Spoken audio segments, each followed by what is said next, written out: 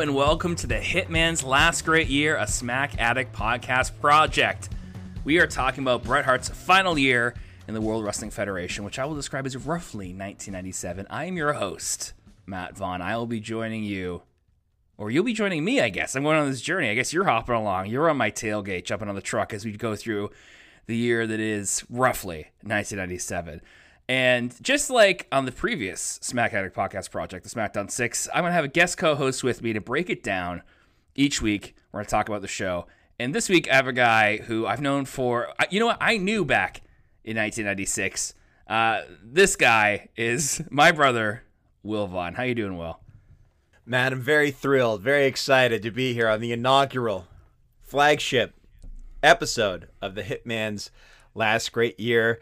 Forgive me if I say the words SmackDown or 6 or reference anything a little more modern. I'm really going to try to keep it to the time we're talking about here, which is exactly how you describe it. Hitman's Last Great Year. Wrestling. Read his book very recently to prepare for this. And right. Yeah, I mean, it wasn't a great year for him personally. Yeah. He's had very few great personal years, especially like since this. But yes, it definitely, like, wrestling wise, and as far as like working as a wrestler, I mean, you can throw out all of his WCW run for sure. He hated that, and he's made no bones about it. If you ever saw him on the Broken Skull sessions or any interview with him, I mean, he's talked at length about his time there. Yeah, so this is the last bit of business that matters for him, and it ends in, I mean, it would be an understatement to say this year starts, from here, where he comes back after a little layoff after WrestleMania, where he went and shot Lonesome Dove, and now he's back wrestling full time. There's no such thing as a part timer in these days. These guys all work the killer calendar. And I would argue that Shawn Michaels has something of a part timer schedule throughout this coming year. And this is also the part. You're right. I'm going to call my shot and say, in the last podcast we did, the SmackDown 6 podcast, there wasn't, like, I guess if the villain was anyone, it was Raw. It was the other show on Monday nights. The Hitman's Last Great Year has a kind of an obvious villain. Well, I mean, the last episode will have a very clear villain. Shawn Michaels kind of our antagonist as we go through this year. And not to say that I don't like the guy, but that's just the position that he plays. And at times, he will have a lighter schedule that he gets through, I would argue, dubious means, whether it's acting up certain injuries that may or may not exist and various things. And Shawn himself, too. Again, you see any interview with Shawn nowadays, he's like, yeah, I sucked. I was awful. These aren't rumors. I was hard to handle, hard to deal with, Yeah. He was tough. And Bret, yes, especially in Bret's book. Bret's book, and the afterword, one of the last sentences is, I will never forgive Shawn Michaels and Hunter for ruining the business that I loved. Oh, my gosh. Well, that's what he ends with. And this is after he's made amends with Vince and they make the DVD. This is before WrestleMania 26. So his afterward came out in about 2007. So sometime after Benoit dies, because he runs the litany of wrestlers who have died. Doesn't really make any hay out of that. But obviously he was there in Stampede when Benoit was coming up and knows that Benoit's a Dynamite clone, because Bret's got a lot to say about Dynamite. He came up right with them. Dynamite Kid, Tommy Billington. Not a good man. I know at least I've seen recently in the last probably 6 months, I saw a clip of Bret and Shawn backstage at an event, and essentially they talk to Bret, and he's just kind of like, it's pleasantries, right? It's years. Like, hey, how is it? But he's also just saying, like, that was a long time ago, and now we can just kind of talk, and we just talk about our kids, we talk about just how things are going, and well, they don't wrestle anymore. They're both guys who, they're both guys who have families. And Bret's, I think he's like, we aren't going to send Christmas cards to each other. Like, we're not like close friends, but it's not just terse handshakes. It's like you can actually have a conversation to be like, how are you doing? What's going on? Kind of thing. Time heals all wounds, man. And Bret, Bret hated the World Wrestling Federation for the longest time. And it's obvious why. Did he hate it, Will? With Vince. Did he hate it for over 50 years, is my question. For over 50 years, Bret Hart has hated this. The guy. No, real quick, before I explain more about this whole... Sorry, what's that? The guy who does the video package voiceovers yeah. these, and I think for a long time to come, because he's still the guy who does the and now. He's like, Maybe. World Wrestling Federation champion Shawn Michaels. He was the Heartbreak Kid, Yeah. Great. It's this great stuff. The presentation is so wildly different from what we covered on a previous podcast and from what you see in modern wrestling, obviously, for a lot of reasons. This is such an... I might comment on this, how this is such an awkward, like, puberty phase for the WWF. 96 to 97, like, pre what you call Attitude Era, where it's just like, we're bad now. Like, we're lewd, and Bret obviously hates that. He mentions that in the book, too. He hates the sexualizing of it and, the language and all that stuff. And so we see the beginning of it now, but it's still, they're not quite, like, they still have the goofy characters like Flash Funk. Like, Flash Funk comes out, he's dressed like, I would say, you could say a pimp.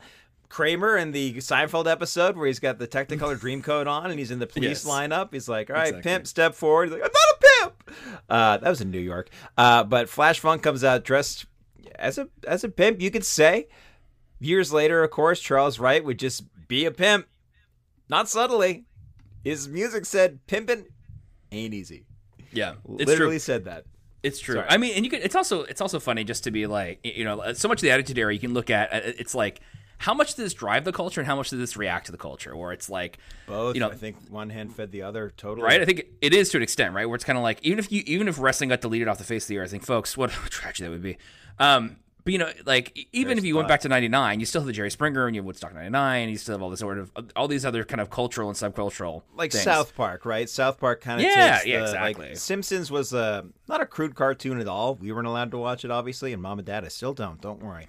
But then South Park comes along and is a way more of a lewder cartoon that people are like, oh, this is awesome. This is the stuff right here. So you see all in the next couple of years, you see all the signs of like Undertaker as Cartman or something. Yes, it's Cartman as Stone Cold, and it's just that. And now I realize they probably did that for two reasons. One, because they're just like, I want to show my appreciation and love for South Park and wrestling. Mm-hmm. And I also know that this is so easy to draw. It's just a round head. Exactly. You put him in. You put a goatee on him. You put him in this stuff. And nowadays, wrestling fans like to have signs with very, very, very, very, very obscure inside video game references. Yeah, I don't have patience for that. Not, like if people are like, "Oh, it's like I've heard this game." I'm like, "Okay, can we?" Yeah, it's like Killer Instinct better than Street Fighter. People are like, "Whoa! Can you believe that?" He's got a stupid sign. Relax. I know. Part of it is like that. I think wrestling has become so concentrated in again, there's the subcultural force are just like, if you like wrestling, there's a good chance you like obscure video games. And as we get closer and closer, it's like, well, I don't want wrestling to only be for, because that's one of the things. If you go back and watch wrestling, from like 30 years ago, which I love doing. Wait, how long is 30 years ago? I think I mean 35 years 92, ago. So that's like SummerSlam 92. But 92, even I would say kind of like into the 80s. Like if you watch a Saturday Night's Main Event, one of the things I love about that show is when you look at the front row of people, there's almost always one or two old ladies who are there. And they're not there because they're bringing their kids there. They are there because this was their entertainment. No, they're fans. There's so many wrestlers who have said. And then it's so funny. I often watch it with my good friend Brian, who was on the last project. Maybe get him on here. It'd be great. And the joke I always make is like we go from that to like an NXT show from like 2019.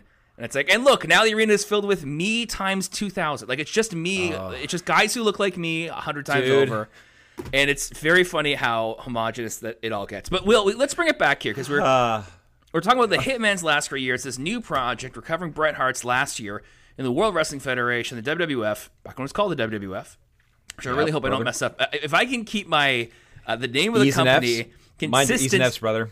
Yeah, exactly. And when I talk about the WWE champion, if I say, John Cena, then I'm happy about that. But if I say WWF, I want to keep that straight. This is being released very close to the 25th anniversary of Survivor Series 1997. Like kind of the most infamous event in wrestling history, shaped so many things, and launched so many things. Now, we're not starting there because that'd be an absurd way to start a show. You start Survivor Series 97, the next month you covered In Your House, Generation X. That wouldn't be fun. So we're starting the year earlier. we're covering today, as you saw when you pressed play on your podcast, Survivor Series 1996. And this is something I'm going to talk a little bit about. What I have to start off, folks, I have some programming notes because I want to tell you like, essentially, if you listen to the SmackDown 6 podcast, I want to tell you kind of like what this is going to be about, what this is going to be like, because I'm excited to share it with you. Then I'm going to talk some context and we'll get into the show. It's going to be fun the whole way, and we'll start from there. So, unlike the last podcast, SmackDown 6, we're not going to be tracking TV ratings. And the reason we're not tracking TV ratings is because TV ratings at this point are bad. They're universally bad. They're just bad the whole way through. This is a time when WWF is losing handily to WCW. And it's a very interesting. It's very strange to watch a lot of recent WWF stuff. Sorry, WWE stuff. I think I messed it up already. There you go. When they don't really have competition from another wrestling company, in a large sense, like AEW excluded, right? And here they're like, oh, we're losing. We're actively behind. What is that like? The shots they take and everything like that. We're also not tracking the pay-per-view buy rates because they're also largely bad. Like this year that we're covering is the year when WrestleMania 13 is beaten by WCW, like a pay-per-view they have that isn't a like their Starrcade. Like it gets beaten in buy rate by other companies. So it's so easy. It's an awkward time. Like I said, I right? watched like some Raws leading up to this, and I was like, wow, Monday Night Raw back in the day didn't matter. It really felt like there was like this week we're telling one story, and then you're also going to watch some matches. It's a show that they tape, maybe 3 hours worth sometime, and Well, they would do four. They would stack four in a night. Four in a night. Okay, so 4 a night. Yeah, pretty wild thing about that. Yeah, and then you add all this extra stuff that probably the crowd doesn't see, right? Like backstage interviews and stuff that's just for the TV show. So they cobbled together something, but the wrestling on Raw is really, I mean, even though leading up to this there was a tag team title match featuring the WWF champion, but still, yeah. Besides like the odd main event here or there, it really doesn't seem like it's that important. And there's also things that happen on WWF Livewire, WWF Superstars, like, yeah. Brian Pillman gets whacked on the leg with his cane. Whoa, we'll get there. That's all right. Because that's an important. Yeah, I mean, for sure. Okay, other programming notes. So I won't be doing a move-by-move breakdown of all the matches. So last time, the SmackDown 6 podcast, we were talking about SmackDown in general. We're covering everything to an extent. And I'll say this time, we'll discuss the matches to the extent they deserve to be discussed. And I think this is pretty obvious, right? So, we're going to talk tonight about the Survivor Series match that features The Rock's WWF debut, because that specific aspect is a bit important. But we're not going to spend a ton of time on fake Diesel, Farouk, fake Razor Ramon, and Vader, their match against Flash Funk, Jimmy Snuka, Savio Vega, and Yokozuna. There are elements of that are interesting. Yeah, like, if you took that star power and pushed it forward a couple of years, and then you got who else? Kane. You got Kane. Yeah, it's just so funny to see Kane and the Diesel get up. I'm like, did they actually just take Kevin Nash's old stuff? Like, did they have some in a warehouse somewhere? Or did they make new stuff for Glenn Jacobs? I wonder. It looks like they're here. But yeah, that's just so a strange thing. So every week we'll also be covering a Bret Hart match. And so on shows where there isn't a Bret Hart match, we're going to have a bonus match, which is fun. So we're going to announce those at the end of each episode. I love it. Along with which show is next. And so the other thing, too, which is kind of fun, is that we'll be covering pay-per-views and Raws, but there's also going to be a shotgun Saturday night that we cover in here, plus a UK pay-per-view. So we're getting into a little bit of... There's a little bit. This is one night only, right? They don't go to the UK every time. Yes. What do you mean? Oh, because yes. Sorry, you're going to the very, very literal joke of it. Got it. A couple good matches on there, I got to say. And so yeah, we're entertaining show. I'm saying we're roughly covering 1997, and I say this because first off, 1997 often cited as a great WWF year. It's pre-Attitude Era, so you're not like it's not all like 2-minute matches where there's run-ins, and like I recently watched again with my buddy Brian. I watched the Raw from right before SummerSlam 1998.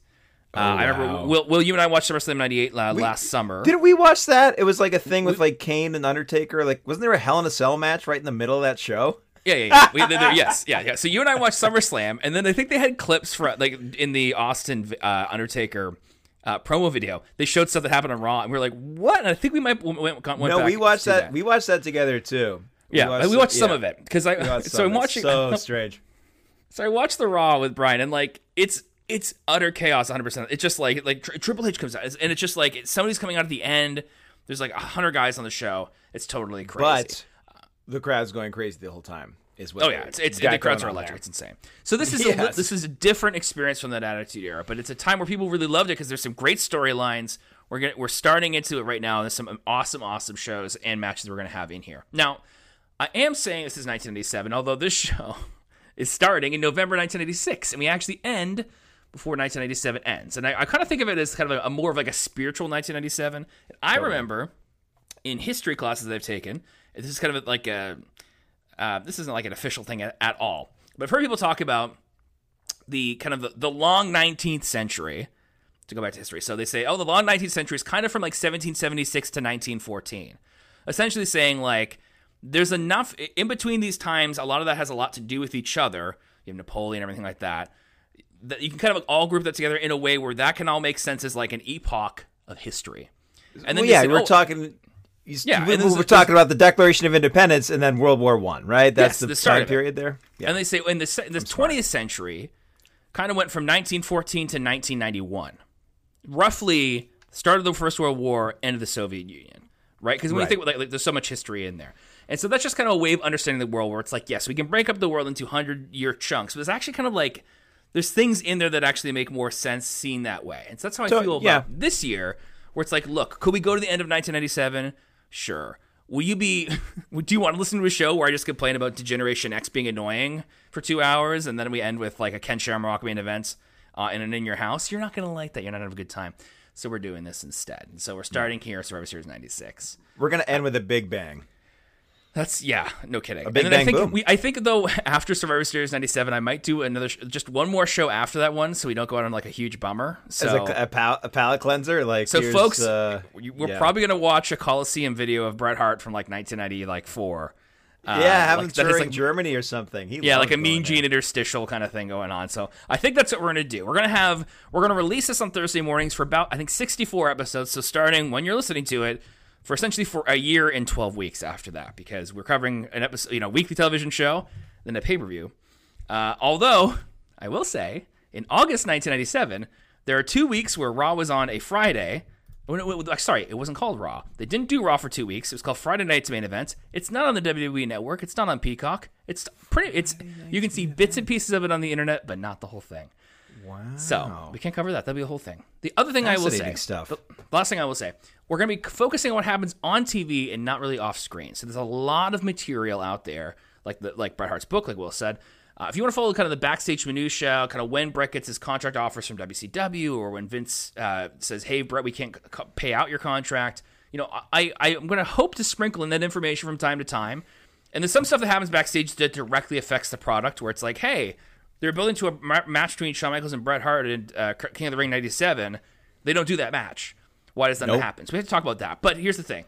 This isn't a history podcast. It's a wrestling one. And so I want it to be a show that if you want to go back and watch these shows with us, and then you put this on as kind of your post-game thing, I think you're going to love this show. If you want to hear what happened in 97, you don't have time to watch all the shows, I think you're going to have a great time with us too. So I'm excited to walk with you. We had a ton of fun. If you like what we're doing, by the way, we have a whole back catalog now. SmackDown 6 podcast. We just did it. We covered the SmackDown 6 Zero SmackDown. It went from summer 2002 until early 2004, and it was a great time. There was lots of great wrestling and stuff. That was basically 2003 then, Matt, right? It was spiritually 2003. No, because 2003 in wrestling was like a pretty huge bummer in a way. It's bad. 2003 is not great. So let's talk about context, Will. I want to take you back. I want you to come with me in a time machine to a time when you're, I think you're 12, if I'm not mistaken. It's 1996. And specifically, I want to take you to mid-November 1996. Bill Clinton was just reelected a couple of weeks ago. Mm-hmm. No Diggity by Blackstreet featuring Dr. Dre at the top of the charts. And the World Wrestling Federation is not doing so hot against World Championship Wrestling out of Atlanta, which was doing well. They were doing good, and they started doing extremely well when Kevin Nash and Scott Hall left WWF, came to WCW, and then connected with Hulk Hogan to form the NWO. Heard of it? New to you? I know they're for life, I'm pretty sure. They are for life. There is an NWO sign in the building here. There is, yeah. The cheeky little bugger runs a sign down. There's a lot of observations about the crowd I like to make. Oh, yeah. And Will, is Vlad there? You bet your ass Vlad is right there. I think he jaw jacks with Owen Hart right at the beginning of the show. Oh, does he? Yeah. Well, he has a very prominent thing there, too. Okay, back to 1996 context. The WWF is in the new generation era, which can kind of be described as like, we got rid of all the steroid guys, and now we have to kind of do what we can with the little guys. Why do they have to get rid of them, Matt? Yeah, the big guy... Sorry? Let's say why they had to get rid of them. The steroid thing was big in Bret's book, too, and Bret was the champion right after the steroid thing went off, and that's why, when Hulk started in WCW, Hulk looked a lot different. Yeah, he was deflated, a little bit leaner. Yeah, and then he got big again. Yeah, somehow. Bret called them roided out juice monkeys. So quite a few. Yeah, much fewer of those, and it's not even that like WWF is still getting a lot of WCW guys to their side. They're just getting like. Terry Gordy. Well, it's just guys from like NWA in 1986 is what it is. Like they're going to get Magna TA here in a minute. I think is what we're going to get. Gordy, big mustache out there, and they take Cactus Barry Jack. Windham. They get Barry Windham. They get. Too Cold Scorpio was an ECW guy, right? But he was also WC. I think. Maybe you're probably Vader. Vader's a huge one. Sid and Vader. Just picture him walking down the street with Colonel Tom Parker. Oh boy, walking down the beach with Colonel Tom Parker with walking Sid. Down the beach street. Sid in flip flops. Yeah, and trunks. It's an important detail. That's some good stuff. And Bulldog and all those guys. So we're in the new generation. We have all those WCW guys, all sorts of WCW guys, and we have guys like Bret Hart, our protagonist, and Shawn Michaels. They are thriving. And Steve WCW guy, for God's sake. Steve. Yes, Bret and Shawn are like clearly the guys.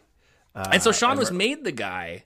He was crowned with the WWF title at WrestleMania 12. He bested Bret Hart in an Iron Man match. And then Bret took a bunch of time off, and he's only back wrestling on TV as of tonight, Survivor Series 1996. And Shawn Michaels has not been very impressive as a champion from a business perspective. They try to put him in some feuds. He faced Vader at SummerSlam. He faced Mankind at Mind Games. He had, I believe he had a feud with Davey Boy Smith, British Bulldog, for a couple pay-per-views. Is that Beware of Dog? Yeah? Yeah, and I think there was another one after that, if I'm not mistaken, or before that. So, Shawn not lighting the business on fire. That's what they wanted him to do. And they're about to make something of a big change. And so that is our big picture context for what 1996 looks like. And so, it's the show we're covering tonight, Survivor Series 1996. But I want to talk to you about what happened on last week's episode of this podcast. But this podcast doesn't have last week's episode. Last episode we recorded was. I don't think the context is going to help people very much. So let's it would talk not help about people. Are you going to talk about the Raw leading up to this? I'm going to talk about Buried Alive, Will, the In Your House pay-per-view from the month before. Pay-per-view. Okay, great. That's right. So this is a time when they just started doing, probably I think in '95, they started doing pay-per-views every month. And so, Will, In Your House Buried Alive, first thing I noticed when I watched the show is that there is no In Your House there for the set. They have like graveyard gates. It's a very simple set with graveyard gates, and they have the Buried Alive. There's a pile of dirt. But they got their trademark pile of dirt. Very Halloween-y. I like that. Halloween-y, perhaps a little bit Havoc-y, Matt, if I may. Actually, Will, if you put a Halloween Havoc thing over top of it, and you put a couple more gravestones around, that's 100% fully a WCW set, I would argue. I'm perfect. Picturing that zombie guy kind of logo they had holding up the Slim Jims thing, yes. was he? Yeah, on the Revenge game, right? Yeah, of course. 100%. Absolutely. Yeah, of course. Absolutely. And so, the main event of that pay-per-view was the eponymous first ever Buried Alive match between The Undertaker and Mankind. Did you know The Undertaker won that match? Did he? Yes, he won. He wins the match. He buries Mankind alive, but then he quickly gets ambushed by a figure called the Executioner and a bunch of other heels. And then they bury him alive. So this is one of those things where there's a couple times tonight where I have these kind of Mandela effect moments where, and I don't subscribe to kind of the dumb parts of the Mandela effect thing where it's like, it's alternate universes or something. It's like, no. Oh, the Mandela effect is a good... I wish. Let's go hang out there. Bret Hart doesn't get screwed. I want to see what happens there. But it's more like, hey, did you know your memory's wrong? Or there's different things that kind of happen in your memory, and this is why. Because Undertaker does get buried alive. He just doesn't lose that way first. I just remembered it as he gets hit by the execution, gets buried alive, he loses, and everything like that. But because a buried alive match would be no disqualification. It never makes any sense to me when the heel comes out to like beat somebody up after the match. It's like, well, let's make sure it's a fair contest first, and then I'll come and jump him. I think the whole time is like one heel backstage being like, no, really, I think we should kick his ass. And it's like, I don't know, I'm not convinced yet. He's just like slowly gathering support from people, and then it's like, he just won. Let's go.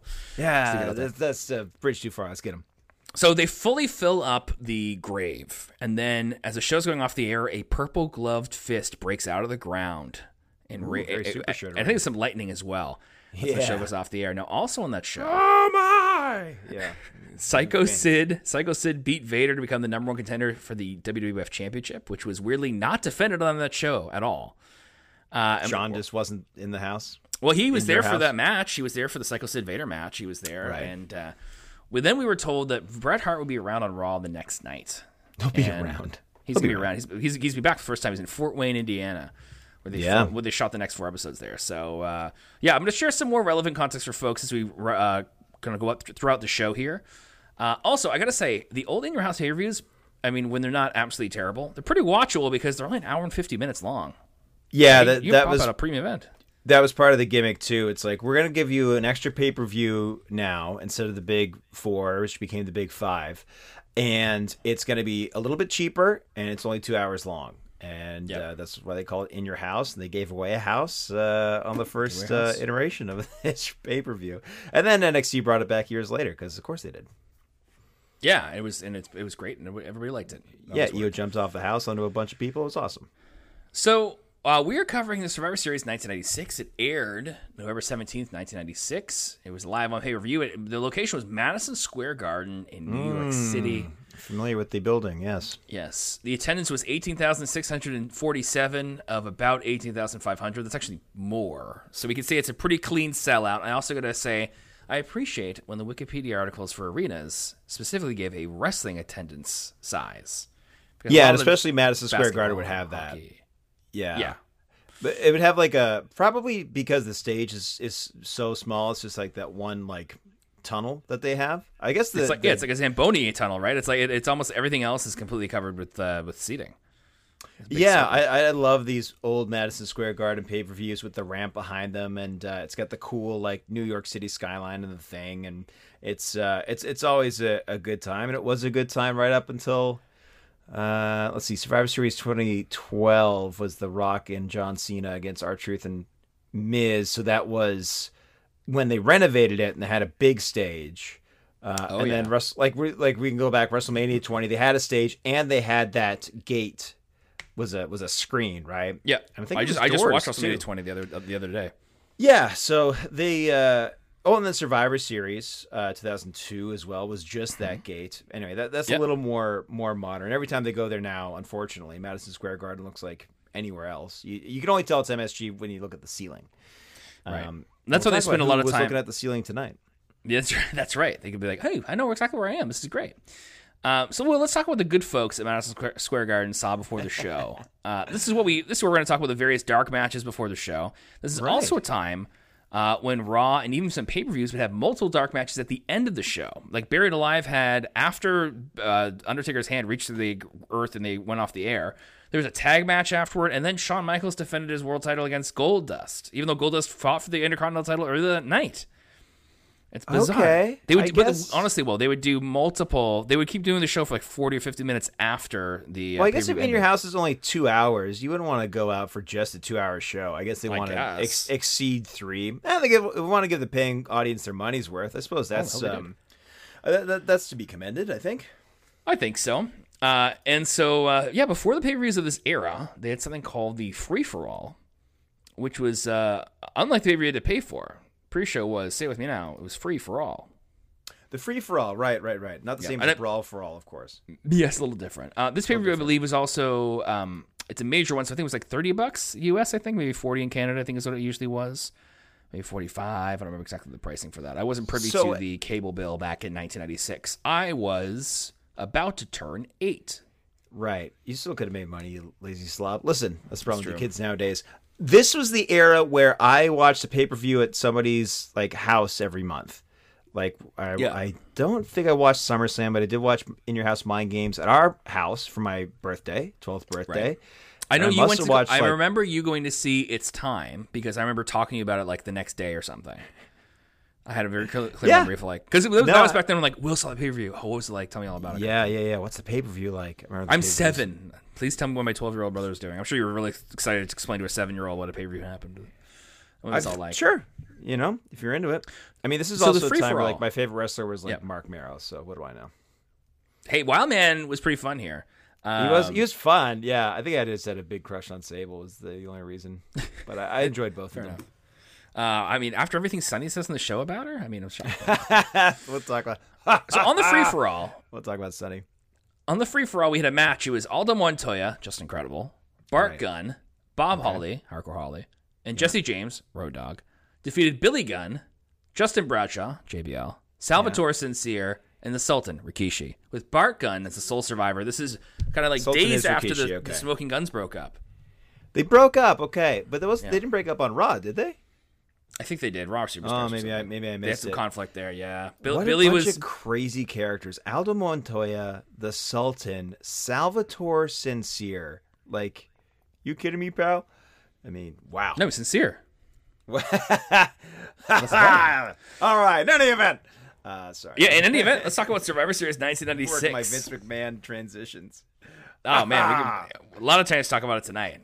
Oh, so, will we begin? An announcer says, the Big Apple, the city that never sleeps. Oh, yeah. Just like, okay, cool. Let's just go through like a pizza pie, the boroughs. Like, just talk about everything, the most New York generic kind of thing you possibly Island. The Yankees. Give us your weak, you're tired, your huddled masses yearning to breathe free. From Sycho Sid. He's got his eyes set on. Mr. Met. Yeah, exactly. Heartbreak Kid is going to kick Mr. Met right in the face. WWF is taking over New York City this weekend. They're on radio shows. They even show us that. The Hall of Fame happened the night before. Very opening of the show. Yeah. It's like they're like... There's a lot of like bragging that they do, the World Wrestling Federation does, of course, because they have to, right? And a lot of talking about like... A lot of... So, the show we just covered, a lot of brand loyalty, right? SmackDown, Raw, of course. Yes. This is a lot of company loyalty, like Jim Ross talks about, like the athleticism of the WWF. You're only going to get this in WWF. Vince, obviously, really towing the company line. His line, dude. Yeah, it is very interesting to see how that dynamic works in more of an existential threat situation where they're like, we need to keep being good or else you're out of the jobs. Yeah, exactly. There's also tonight, there's going to be Shawn Michaels versus Sid, Sycho Sid, Bret Hart versus Stone Cold Steve Austin, our guy, Undertaker versus Mankind. There's also the Survivor Series matches, baby. And then we go inside to the building there. Chiron simply reads The Garden, and we're live there where we are standing there with Vince McMahon, Jerry the King Lawler, and Jim Ross. And they welcome us, and we get right into our first match. The first match is, let me run down like 15 guys. Oh, boy, this is, Owen Hart, the British Bulldog, and the New Rockers, which is Leif Cassidy and Marty Jannetty. Who's Leif Cassidy? Al Snow. Okay, good. And they're going up against Doug Furness, Philip LaFawn, and the Godwins. That's Henry O and Phineas I with Hillbilly Jim. This is a traditional 8-man Survivor Series elimination tag match. So the first thing we see the ring. It's a classic WWF ring. It has blue turnbuckle pads with the gold WWF outline logo and red, white, and blue ropes. What a sight to behold! What a sight to behold! It looks like what you would have with Hulk Hogan. It looks the exact same as it ever did. Have they ever done it, Will, where they do this again, where they have it, but they have like WWE-ized logos with the that kind of gold WWF? You remember they've done that? Like they did. Yeah, they've done Raw throwbacks with the WWE logo on there, red, white, and blue robes. They would do like the New Generation era apron with like the angled WWE for them logos. Do you know what I mean? Where it's like the two red ones and one white one, like for Monday night. Like for Monday Night Raw. And they would make like a little tiny Monday Night Raw, like the RAW. They did that for the 25-year anniversary in New York. They did like half the show there and half the show at the ballroom. Right. So of course they have. And they've had like WWE microphones on, and they would do like the little talking box of like, and this is what Kofi Kingston had to say earlier, They should do that anyway, I think. That would be a good idea. It's fun, and they actually do that like on Raw. Like currently, will do that. Like, let's talk to the Viking Raiders, and here they are, like a little box of them as they're like getting ready in the ring because they're just like, hey, what's old is new again. That worked before. Honestly, In my notes, Will, I wrote, Leif Cassidy is Al Snow, Marty Jannetty is Marty Jannetty. he definitely is. Yeah. And then this is am I right? This is a WWF debut for Doug Furnas and Phil LaFon. That's right. We're told these guys have been wrestling in All Japan Pro Wrestling. They actually just came from ECW, so they were most recently wrestling in Extreme Championship Wrestling.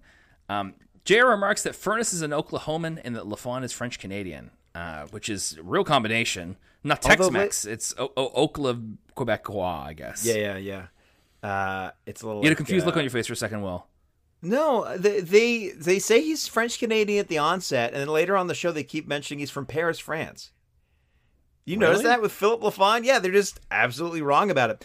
Anytime Philip or Doug are in the ring, a couple of times this happens, they get a little ECW chant there from the... Really? Wow. Baby, this is so interesting. There's so many really zygote things that happen in this show to me where it's like, that must have been one of the first ECW chants. Because they had a partnership with them for a while, right? Okay, we're going to see it throughout this year. It's throughout this year, okay. And isn't there a partnership with AAA or something at some point around Royal Rumble? Yes. Okay, yes. not to get too ahead of us, but lots of partnerships. Vince and Smoky Mountain, obviously.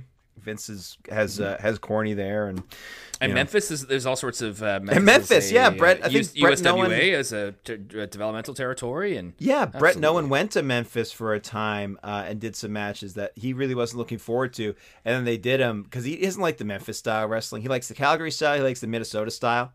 He remarked that most of the best wrestlers come from Minnesota, like Rick Rude and Kurt Hennig and the AWA stuff. Yeah, the AWA stuff. He likes that style better. It's more real for him. He doesn't like Memphis. He finds it too, he remarks in the book constantly. He finds it too phony. He even found WWF wrestling too phony. And, you can understand this is back in the Hulk Hogan era where, Macho Man would hit him with a finishing elbow drop and Hulk Hogan would just stand up and start shaking. That's it. Hulk. Yeah, what a thing to do. And so we have Furnas and LaFon, barely even hyped before this, as far as I could tell from my research guys that I who did. Are here.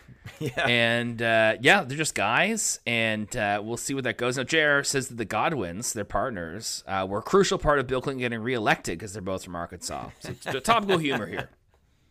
I will say also, halfway through this match, I was like, they're calling Furnas LaFon and LaFon Furnas. They have this screwed up. And then I thought, I'm going to do some Googling. It turns out I had it screwed up. So at one point I had to go back through my notes and change who I thought was Furnas and who I thought was LaFon. Doug Furnas, the guy with the long hair, right? He's a power lifter, very strong guy. Philip LaFon looks like a guy who put on tights and who is kind of strong. He kind of looks like Nunzio, right? There's a little bit of he looks like a bigger Nunzio.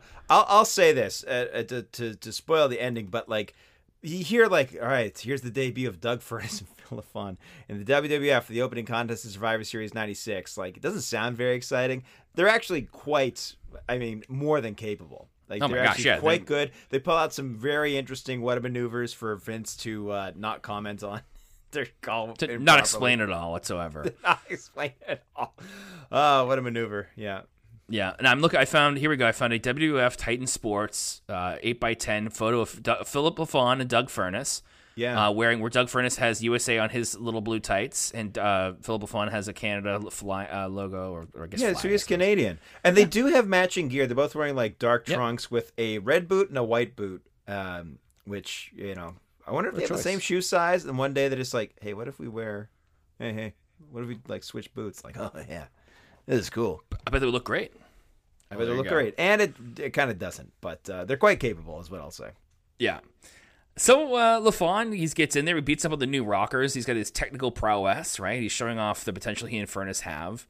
They do run into some injury problems. It could have been anywhere from pretty good to amazing. The funny thing is, I'm pretty sure we're going to cover their first and last match in WWF because they also wrestle at Survivor Series 1997, even though there's a bunch of time in between where they're not around.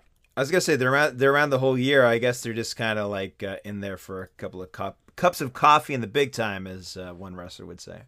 Yeah. So a little bit of injury stuff derailed in there. There's a moment where the camera is zoomed in on Phineas Godwin, and then from across the screen you see a bunch of cotton candy float by on a stick, and it's one of these cotton candy vendors in Madison Square Garden. These big, almost Christmas trees of cotton candy thing which I really want to go back and find out how much those were. And of course, I'm like, you're not gonna go for some cotton candy right now. It's hard, but it's hard also when you're at home.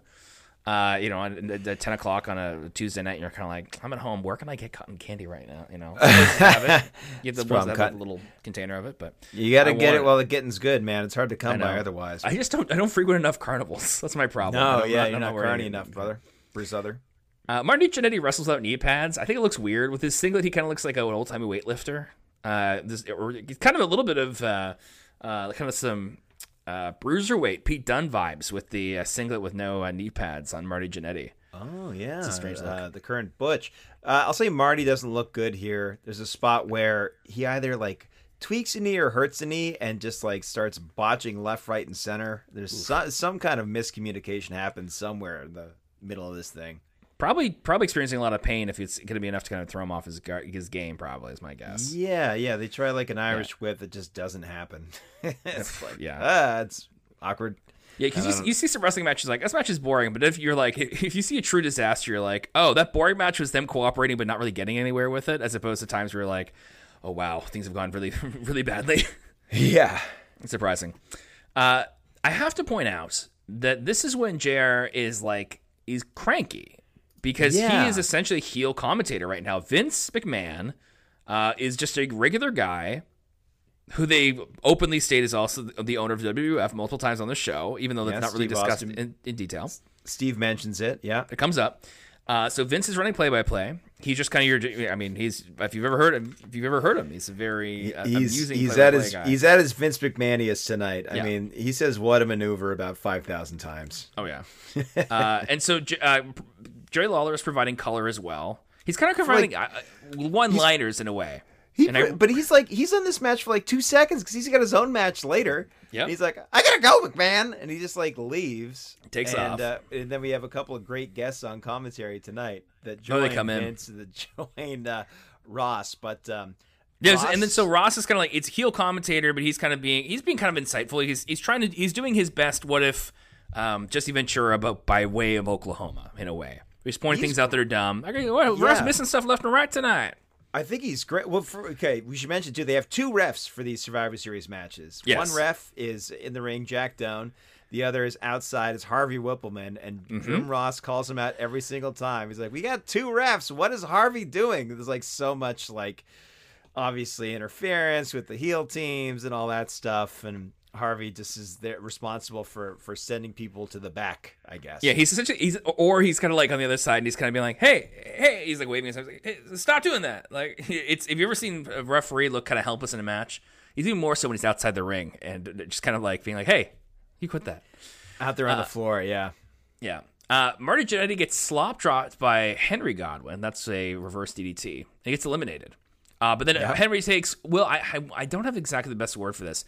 Owen Hart used this as kind of like an impact finisher sort of thing where he does a running spinning kick to the face. Yeah, like a spinning heel kick, right? Yeah, it's like spinning, although it's a little different from what I think of as a spinning heel kick, but it's good. It connects, and he takes out Henry Godwin that way. So we're down to 3-on-3. Yeah. Then Phineas Godwin gets power slammed by Bulldog and eliminated. I believe earlier Phineas was described as 400 pounds, but then when he gets lifted up by Bulldog, he's 300 pounds. I don't know if it's some sort of thinner thing or also don't know why JR is making him thinner as it's like less impressive for him to get lifted up. It's like, he should be getting bigger. He also mentions Phineas is 6'7". I'm like, oh, he's a big guy. That's a big guy. Owen Hart here, at one point he gets a really clean looking perfect plex of all things on Doug Furnace. With a beautiful bridge. Beautiful bridge. That only gets 2. This is also a time where Mr. Perfect is around, by the way. He just came back. They showed him buried alive. He's not going to be around for very long, but he's he feigned being involved with Triple H in a feud, and then he ended up siding with Triple H. So we'll talk about that later on. Yeah, Brett loves Perfect, by the way. Oh, nice. Loves well, that guy. He should, yeah. British Bulldog gets a big delayed vertical suplex on Furnace, and then he does a forward handspring to show off. He does like this flipping handspring forward. You're like, okay, wow. Pretty remarkable for a guy his size, you know. Bulldog, man, I'm glad we can talk about him because there's a lot to dig in with him, and kind of a tragic story in his own right. Very much so. Yeah. I'm watching this match and I'm like, heel JR is like kind of complaining about things. I'm like, he's actually not that different from like current JR in AEW, who is ostensibly a face, but sometimes just declares that some things that wrestlers are doing are dumb. even though he's a good guy. Oh, he does it all the time. Yeah. He just lapses into it, and you're kind of like, oh, weird. It's fun to hear him be like almost unintentionally heelish in AEW sometimes the same way. Well, I wonder what their interaction is at the announce table. There are a lot of dead spots in commentary, and we know from like Vince basically has a switch at his desk, and he switches between commentating and the back. So he's always like calling the show, whether we can hear it or not. So there's like a couple of dead spots in commentary, so you don't know if Vince is talking to the back, or if they're taking a break, or if he's saying something to JR. Because we know too that up until like last year, a couple months ago, Vince was running the show, and he was in Michael Cole's ear the whole time. He was in Jimmy's ear the whole time.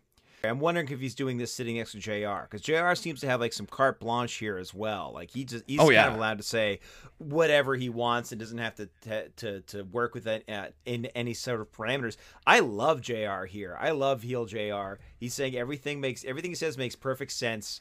It's great. I think he's awesome. It's better than what they did last month, which is for the first few matches they just had his microphone cut out until he flipped out and left. Which was just annoying. And like, there's a whole match where he just steps on a Stone Cold Steve Austin Triple H match, and you're like, oh wow, okay, right, that's always annoying. Whenever Vince did a commentary thing, like you cannot watch WWE in like 2010-11 with Michael Cole as a heel because he's just so annoying. He's unwatchable. Ugh. Yeah, it's too bad. So back to the action here. Philip Lafon gets what I would call, and tell me if I'm wrong on this, Will. Yeah, second rope reverse T-bone suplex on Leif Cassidy. No, I don't know exactly what it is. I can tell you. What is it? What a maneuver. It is what a maneuver. You're forcing the other guy to do a moonsault by throwing him, which I like. It's something that the Hart Foundation did when Jim would pick up Bret and have him like slowly moonsault on the other guy. Oh, right. It's such a good similar. Move. Really cool move.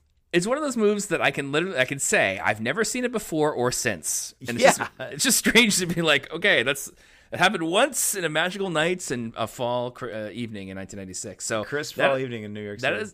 That is enough to put the future Al Snow away. JR starts to complain about how Bulldog kicked one of the faces low, or one of the is that one of the faces? Yeah, he'd be on the heel side. Yeah, baby faces. That's where he points out that Harvey Whippleman is messing up there. A lot of low blows that just aren't DQs in this show. Yeah, like at all. Like now, like modern wrestling, it's like immediate. But now it's just like, kick him in the nuts. The ref's like, hey, none of that, please. Can you not? Could you not? That'd be great.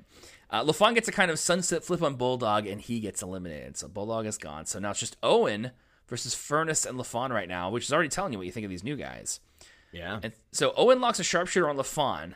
He gets out of it. He kicks Owen Hart with kind of the way that RVD does a reverse enziguri, where instead of he grabs your leg, instead of kicking with the top of your right foot, you kind of like turn backward, hit him with your heel. I was like, hit him with the sole of your boot. And Ross loves this. He's like, wow. He's like, that's awesome. He kicked her in the face. Yeah. And then he tags in Furnace. Vince calls him the powerhouse. It's a very nice dropkick on Owen fall, but it's very crisp belly to belly, and you're kind of like, damn, these guys can move. And then they're good. Furnace flips Owen all the way over with a German suplex, possibly hits him on his head a little bit, and he pins him, leaving Furnace and LaFon as the survivors for their team. Mm-hmm. And tag team champions, boom, boom. Right. And so here's the thing. So obviously, it'd be kind of amazing these guys were around in like 2003. They could have wrestled like other guys on SmackDown. These like great technical wrestlers would be amazing. This is also a very interesting. This is an interesting show because I feel like WWF is resetting a lot of stuff here. They're debuting people. They're putting people over big. On two different occasions, they give people new gear, like new outfits. So they call out. They say, that person's wearing a new outfit. Yeah. They're moving some titles around. Bret Hart is back. And so there's a big reset that's kind of happening here, and it's really interesting to see it happen in this show because sometimes you have pay-per-views, you're kind of like, that was good. It's not that there's no new status quo, but this feels like a time, like you're pointing, Will, where if this is the puberty that WWF is going through, which is sometimes awkward at times, this is like a big pimple happening there, or maybe big pimple in the Big Apple, or the sprouts are starting to come out of the armpit.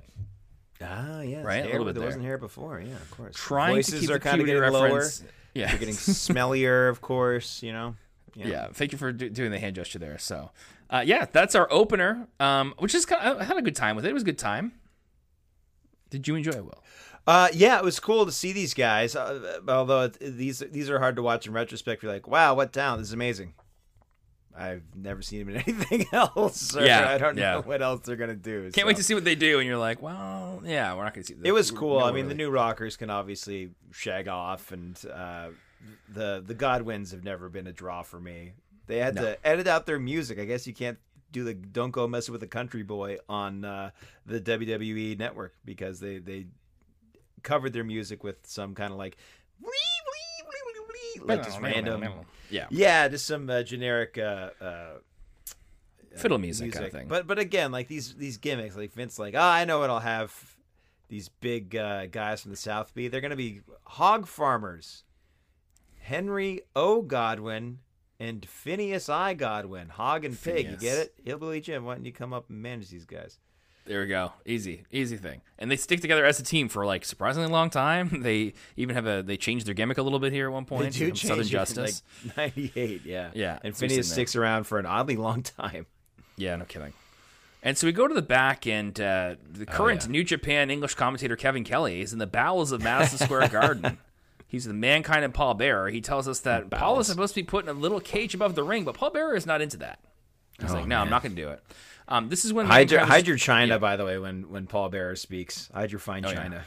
Yeah, because the voice is high and he's shattering stuff. It's unbelievably high. This is back when Mankind was just a weirdo in a leather mask wearing all brown. This is like, there's no fun Mick Foley-ness to it yet. He's just strange.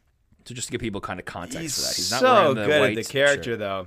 Oh, it's crazy. Mankind, unsettling. Mankind, the character, came like basically, he's a psycho. He can't feel any more pain because of all like the real pain he's felt in his life from crazy barbed wire flame matches with Terry Funk and lost his ear in Munich, and so he's just figured he's gross. Vince is like, well, all right, we'll hire him. Damn it, I want to cover his face, so he puts this cool mask over his face, and basically, Mankind is like the tenacious heel that will come after you and lose every time. Kind of like a Bray Wyatt, really.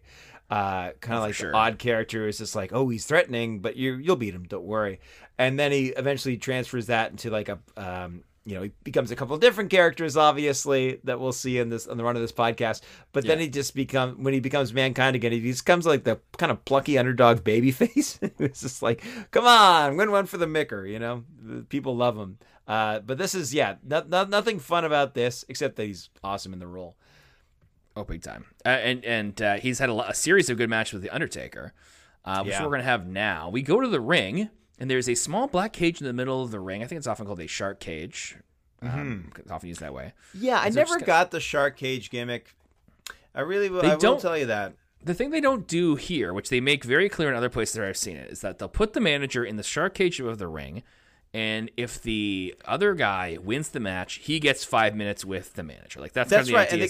He doesn't interfere, and he also gets and you get like 5 minutes alone. You imagine like 5 minutes. A 5-minute beatdown would take so long in wrestling. It like works Paul Bearer's ankle, gets him in the around the post figure four. It really works the leg.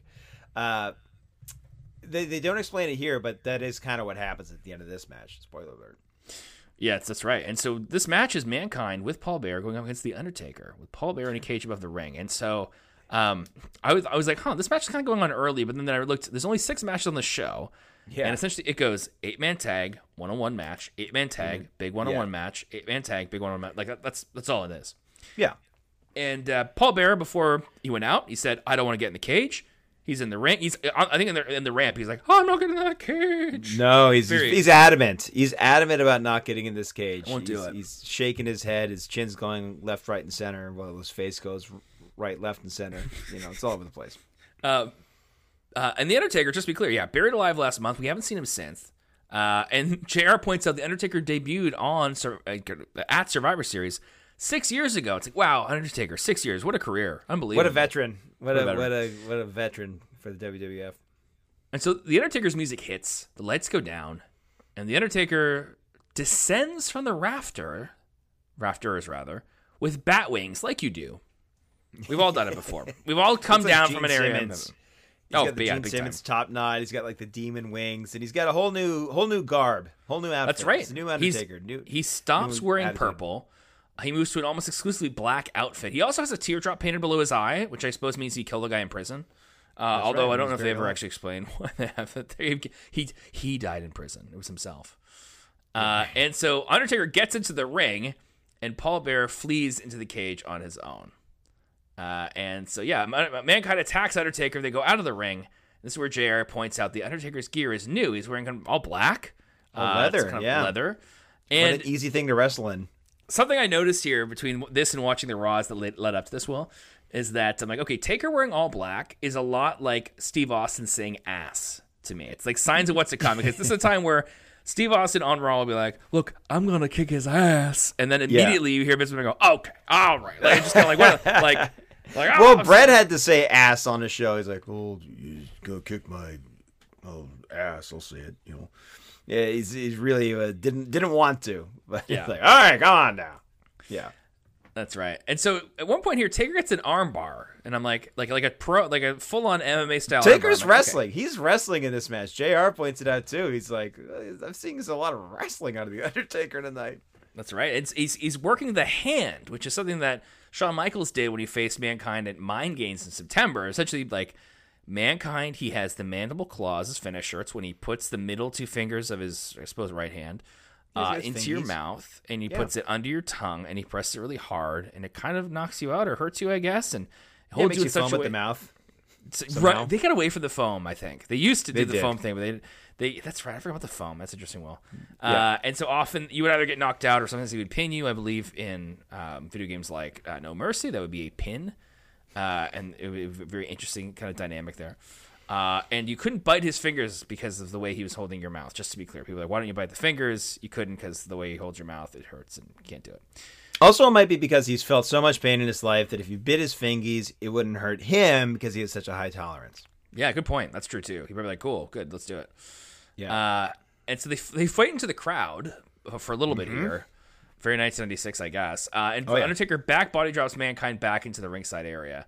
And then Mankind takes some like not awful looking bumps, but like some like pretty stiff bumps here, even on the pads. It's some rough stuff. And I'm watching it, Will, and I'm thinking like, well, like, I guess you do this every month, and then on Raw you take it a little bit easier, and you but like on pay-per-view you just like get your ass kicked. Like, man, Mankind even does a flipping senton onto Taker from the onto the like on the outside, which is kind of nuts to see that. You're kind of like, what is this, AEW or something like that? And then we also see at one point Undertaker grabs Mankind's mandible claw hand and he bites it. He bites the fingers of it. My theory's out the window. Okay, you're right. Which is what? If you bit his fingers, it wouldn't hurt him. Now it does. Right. But it is funny because you're kind of like, well, what's the difference between the Undertaker biting Mankind's fingers on purpose and Undertaker taking a mandible claw? It's not clear. Right. So, Mankind counters the Undertaker, though, and he does a pile driver. He does kind of essentially is a classic Mick Foley pile driver where he grabs on the Undertaker's tights and belts and just kind of like lifts him and pulls him back, and he plants the dead man with a pile driver. Then a mandible claw is attempted but countered. A chokeslam is countered. A tombstone pile driver is countered into a mandible claw, but Mankind gets flipped through the ropes by Taker, and he lands outside the ring. Mankind, then this is, okay, here's something that's kind of crazy. So Mankind is outside the ring. Taker is kind of sitting on the apron, but still in the ring because he's like behind the ropes. And so Mankind pulls on Taker's legs, but Taker holds on, and Mankind flies backward, and he hits the back of his head on some very real, very steel barricades. And you're like, does. That's just like if you were a guy and you're going to your basement and you forgot to duck on the step and you just cracked it on a steel thing. Like that's what. Or you stood up too fast. It hit the back of your head, right? If you stood up too fast, so when you're working on the car or something. Yeah, like rough stuff. Man, it looked very painful. Undertaker in the ring hits the rope walk, which JR deems vintage Undertaker in 1996. Hey, nice. 1996 is considered vintage Undertaker. You're like, wow, okay, that is vintage for like almost 25 years on its own. That's good stuff. Taker grabs a chokeslam again, but Mankind counters with a mandible claw, and Taker fades, and his arm gets lifted and dropped once and twice, and then he rallies or hulks up, however you want to think of it, and he grabs a chokeslam, and he manages to hit a chokeslam on Mankind. And so Taker, he goes for a dive. He misses it. He lands outside the ring. And so Mankind goes for another flipping senton, but he just flips off the apron, and Taker just moves, and he just lands on the mats. He just flips and hits back first, and it looks rough. Yeah, it does. Yeah, even on those blue pads, it's very thudding. Yes. And then Mankind does something we've seen in a bunch of matches, of course, throughout the years. He grabs a foreign object that looks like a knife, and he stabs the Undertaker with it a couple times. Yeah, what was that?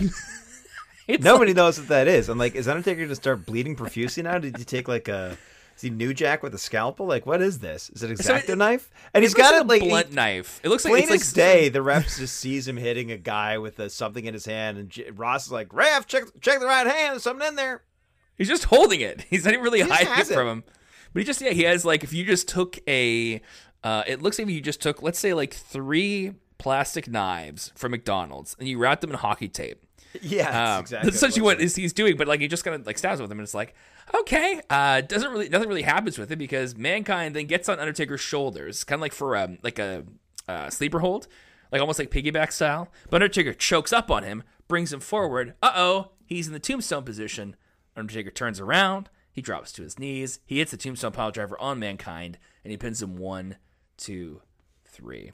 Yeah. I will say, you should go back and watch the Buried Alive match instead of this one, because that match was fun and chaotic, and there was some crazy brawling stuff there. I think a little bit better. There's so many good Undertaker Mankind matches. It's kind of crazy to say that.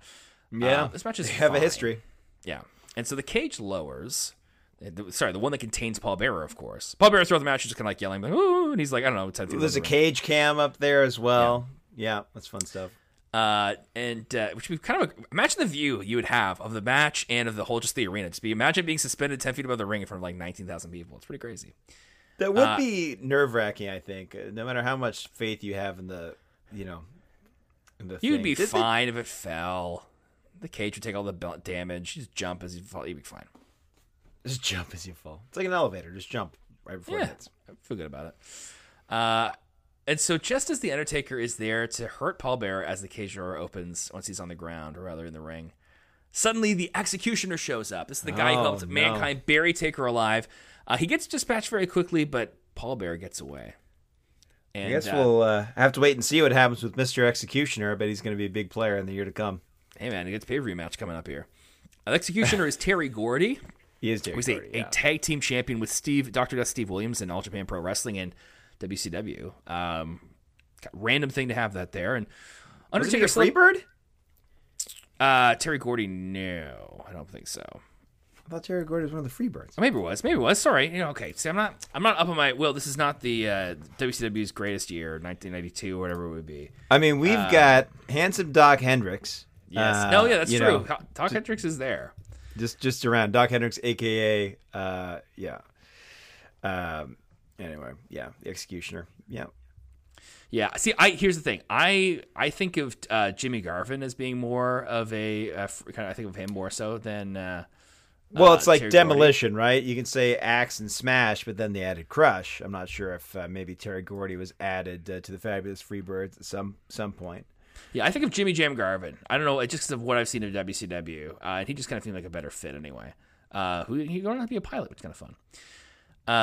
So yeah, The Undertaker celebrates his match by doing his kneeling on one knee, his kind of tribute to people with the deep blue light. And from there, Furnace LaFawn are backstage with a couple of folks on laptops answering questions on AOL.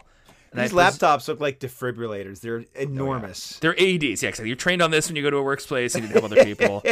They're gigantic. Presumably, they're answering questions like, who are you guys, and which one is Furnace, and which one is LaFawn?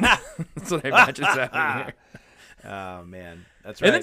And then Sunny comes out to join the gents at ringside. I believe Sunny, at the time of recording, is currently imprisoned. But at this point, she was free as a bird, Terry Gordy style, and she's come down to the ring. She's dancing to her music, and there is one moment where she's at the announce table, and she is dancing, and she's not looking, and then we see in the same shot, Vince is there, and Vince McMahon dances with her, and it is great, and he looks great, and I made me very happy, and it was great.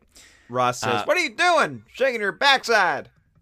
Jerry Lawler is gone, and we find out why, because Doc Hendricks, Freebird himself, is in the back with Hunter Hearst Helmsley, who I'm probably going to call Triple H from now on, but he's often called the full three name, Hunter Hearst Helmsley. I mean, he's full blue blood here, baby. He's there with Goldust, Marlena, Crush, and Jerry Lawler. They are one of the Survivor Series teams. They were told the other team will be down a man because Mark Henry's injured. And all the guys take a chance to say they're going to win. How do they put these teams together? This team makes no sense. It's total gobbledygook. It's totally just crewiest looking group of heels you could ever imagine. It's hilarious. The faces don't make very much sense either, I would argue. Because you don't think so? Yes, we have a Crush, Hunter Helmsley, Jerry Lawler, and Goldust with Marlena going up against Mark Mero with Sable, the Stalker, and Rocky Maivia. This is a traditional. Just wearing a WWF T-shirt, by the way. Wow. Mm-hmm. Yeah, it's true. He's wearing. It's got off there. I have some revelations about Stalker that I realized during the match, which I was happy about. Please. This is a traditional 8-man Survivor Series elimination tag match. Now, of course, I only named 3 guys on the face side, so you'll find out who the guy is in just a moment. Some context for this match: Triple H beat Mark Mero for the IC title in the most recent Raw when Mr. Perfect hit Mark Mero with a chair after he faked a feud with Triple H and Buried Alive. And Triple H, so he comes out with the Intercontinental title. It still has a white strap. I don't know if he has that, if Triple H has it for forever, but it's a very interesting belt. Looks good. It's very nice. Crush is formerly in Demolition. He's now like a criminal, Will. Is it what you said? I think before you said he kind of looks like he's got tattoos and stuff. Yeah, he's got tattoos on his face. Obviously, he's a big white Hawaiian dude, but he's got braids in his hair. He's like full DOA looking Crush here.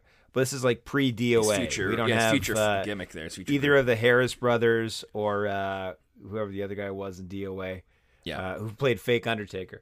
None of that. It's just Crush is here. He's got a face tattoo that can't be real because I'm pretty sure he didn't have that when he was Bryan Adams in WCW. Right. It seems like it's scrubbed off. Yeah, so it just scrubs off. But he's big evil Crush here. Yeah, Goldust is also a heel, and it's because he acts like he's a weird homosexual, and that's enough in 1996 to be a heel. Yeah, and this is like still the very early days, the Goldust character, where it's like all about movies, and like Marlena is like a director or something. She has a director chair. It's true. I think that we're going. I do think there's a moment later on where Jerry Lawler confronts Goldust, and I believe he says, "Aren't you queer?" Which might even get bleeped at one point, or it did get bleeped there. So anyway, during this match? No, later on in the weeks to come here, we got some interesting stuff. Oh, he's got a rough one on Goldust that I saw on YouTube one time. Wow. Yeah. Anyway, yeah. There's some stuff. It's not. They weren't winning GLAAD awards. I'm gonna say that. They weren't even nominated. They weren't even nominated. Somehow. Mark Mero, he comes out. He's got a full display of pinwheel fireworks that go on behind him in the ring. This is something that happened then. Is that you come in the ring and some sparklers and stuff would descend from the middle of the arena, and they would show up behind you. Some other guys get some pyro throughout the night. There's some very prominent stuff in the main events. So Mark Mero has here. Yeah, I'd say Shawn Michaels is the only one who really kind of kept it going with the in-ring pyro throughout his career. Oh, but Mark Mero is on the mat though. His on the mat, not descending from above. Doesn't descend. You're right. You're right. Mark Mero, this iteration of him in the red and the white. I remember making a sign because I went to a house show. Yeah, I think just like a couple of weeks before this. It was on the Big Bang Boom tour. Yeah, and I'm pretty sure that's the one where I had my Wild Man Mark Mero and Sable are #1 sign, and I wrote it like in the cool Wild Man font, and it was red and black and white. It looked awesome, and I don't know what happened to that sign. I guess I threw it away or something. Yeah, tragically, what happens to all the cardboard in the house at some point? I mean, it's just paper, man. Yeah, that's right. I could make another one, I guess. You should. I really would love for you to make that now. Makes no sense. I think. Yeah. Sunny, now that she's on commentary, she takes some shots at Sable. I think she kind of essentially implies that she might have implants. She does, which is interesting. Interesting choice to take there. I believe that at one point Vince or someone calls the Stalker, a consummate professional. It's like, okay, that's strange because at this point I'm like, does he stalk people? Now, this should be clear. The Stalker is the former NWA World Champion and WCW Tag Team Champion and WWF Tag Team Champion Barry Windham. Seems like a heel gimmick. I realized at one point he stalks prey. He's a hunter. So he's just supposed to be like a woodsy guy, in a way, and so that's why he's a face guy because he's just like, hey, what if there was a hunter? That's the name of that. That's the idea of that gimmick. Yeah, basically. Rocky Maivia comes out. He's got tassels and lots of curly hair. You've probably seen a version of him coming down the ramp at Survivor Series 96 before because it's often in rock video promos. Now, Will, we got a video package on Raw for Rocky Maivia a couple weeks ago. It was last week. He's a first third generation wrestler. Yep. And we see him. He's working out in a ring at one point. He does his little spinning DDT that he would do for his entire career. He does that to a guy at one point, and he's getting interviewed. This is Rocky Maivia. He becomes The Rock. He's almost hilariously soft spoken. It's amazing. Like, he's so soft spoken. He's like honestly, I'm so excited to wrestle, and like. It sounds like he's picking out drywall for his house. And I'm like, this guy is going to become a bona fide action blockbuster superstar. Yeah. The biggest star in the world. Like, literally the biggest star. And he starts out here, he's playing a very humble baby face. You're like, golly gee, I'm just so fortunate to be wrestling. This is really awesome. Yeah. And people don't hate him right away, but give it time. Give him time. So Mark Merrow gets on the mic before the match. Says, "Look, we're not dumb. We don't have 3 guys. We have 4 because we also have Jake the Snake Roberts." Yeah, Jake. Out comes Jake the Snake Roberts. He comes out with one of the best theme songs in wrestling history. I really encourage anyone to look that up because it is an absolute banger. It rules. They do an outdoor shot of Madison Square Garden while this plays, and I was like, "Yeah, this is great. This is great." Jake doesn't look great here. He looks very bad. He looks very bad. Earlier this summer, he was wearing like a shirt thing, so he kind of covered his midriff, like back King of the Ring. He was feuding with Lawler as well. He's just ditching that, and he just has this big albino snake, big albino boa constrictor with him that he stuffs in a bag. That's right. Shortly after that, we're told that apparently Taker and Mankind are having quite the conversation on the Superstar line. This is unbelievable. This is a paid line that we're going to hear about all the time. You see it all the time, where you would call to hear from WWF superstars. And just strange to think of Undertaker being like, "Look, I'm glad I beat Mankind." Mankind being like, "I didn't mean to beat you," or just like, "I don't want to hear a conversation with these guys. Like, what are we doing? Please." Pre-internet, when they had to have people on AOL for the wrestlers. There's obviously the very famous kind of photo of Shawn Michaels with the AOL computer being like, very slow with his fingers. Trying to type something out. Trying to type something out. This is back when you had to have a designated laptop person. So now, the Superstar line, obviously the WCW hotline, right? That Scheme Gene was always hawking on the show. So much but Will, phone stuff. The Mean Gene thing was interesting because Mean Gene, he got a cut of that. And so there were multiple times where Mean Gene would on the air say, "Hey, he would lie about things, and there would be consequences for it. They'd be like, "Hey, you actually turns out you can't lie to consumers because it's anti-consumer to do that, right?" It's hilarious to think about. Oh my god, I love wrestling, man. It's so funny. Yeah, it's pretty hilarious. So yes, they are on the Superstar line. They are chatting with us apparently. Jerry Lawler is in the ring. He's hit with a Burger King chant, which he sells quite dramatically, which is great. Oh, hilarious. He's so goofy. Oh yeah, big time. We get to hear Vince McMahon say "back body drop" as Goldust gets back body dropped by Wildman and Mark Merrill. That's another Vinceism for the ages. Classic Vinceism. The Stalker is also called the Stalker Barry Windham. So Vince calls him Barry Windham, which I was shocked by. And Ross just says he's Blackjack Mulligan's kid, and he's wearing Blackjack's boots, and he's won some championships, and they're very loosey-goosey about this stuff. Then there's also they showed on Raw a few weeks ago Rock doing a induction thing for Rocky Johnson, his father, at the Cauliflower Alley, which is classic club, right? Yeah. This is an old traditional wrestling club they had, but it's so loose and kind of they would never show another wrestling organization kind of Hall of Fame thing in the future. It's so strange to see that, but they're times where they're super casual with it. It's whatever they can do to put over their guy, right? So if you can say the Stalker was good somewhere else, you'll say that. You just won't say, in WCW. You'll just be like, Stalkers won championships in other organizations. You can be pretty much, that's the one thing you can't say is you can allude to WCW at certain times. Usually JR does, but there. Rock tags Rocky Maivia. I gotta call him Rocky Maivia. His name is Rocky Maivia. He's not The Rock. He's a guy named Rocky Maivia. Very not The Rock. Rocky Maivia tags in. He goes against Crush. It's a big time Pacific Island battle here. Oh yeah. And The Rock kips up. He leapfrogs. He drop kicks. He's a damn cruiserweight. Will. He's got hops, man. He's good. His athleticism is through the charts. Off the charts, through the chain, through the Through wire. the chain, off the charts, over the rally. Off the top rope, and down back, body drop. Triple H comes in. We see our first tangle of The Rock and Triple H. And to think they would have two schmoes. They're less than 2 years away from having a ladder match that would bring the house down in that same building. Madison Square Garden. Less than 2 years later. For the Intercontinental title. Yeah. I mean, it's not that weird because Triple H is currently Intercontinental Champion, so it's like, how much did he accomplish in those 2 years? But... No, but it's like the Intercontinental title match, bringing the house down, is kind of a forgotten art. Right. You know.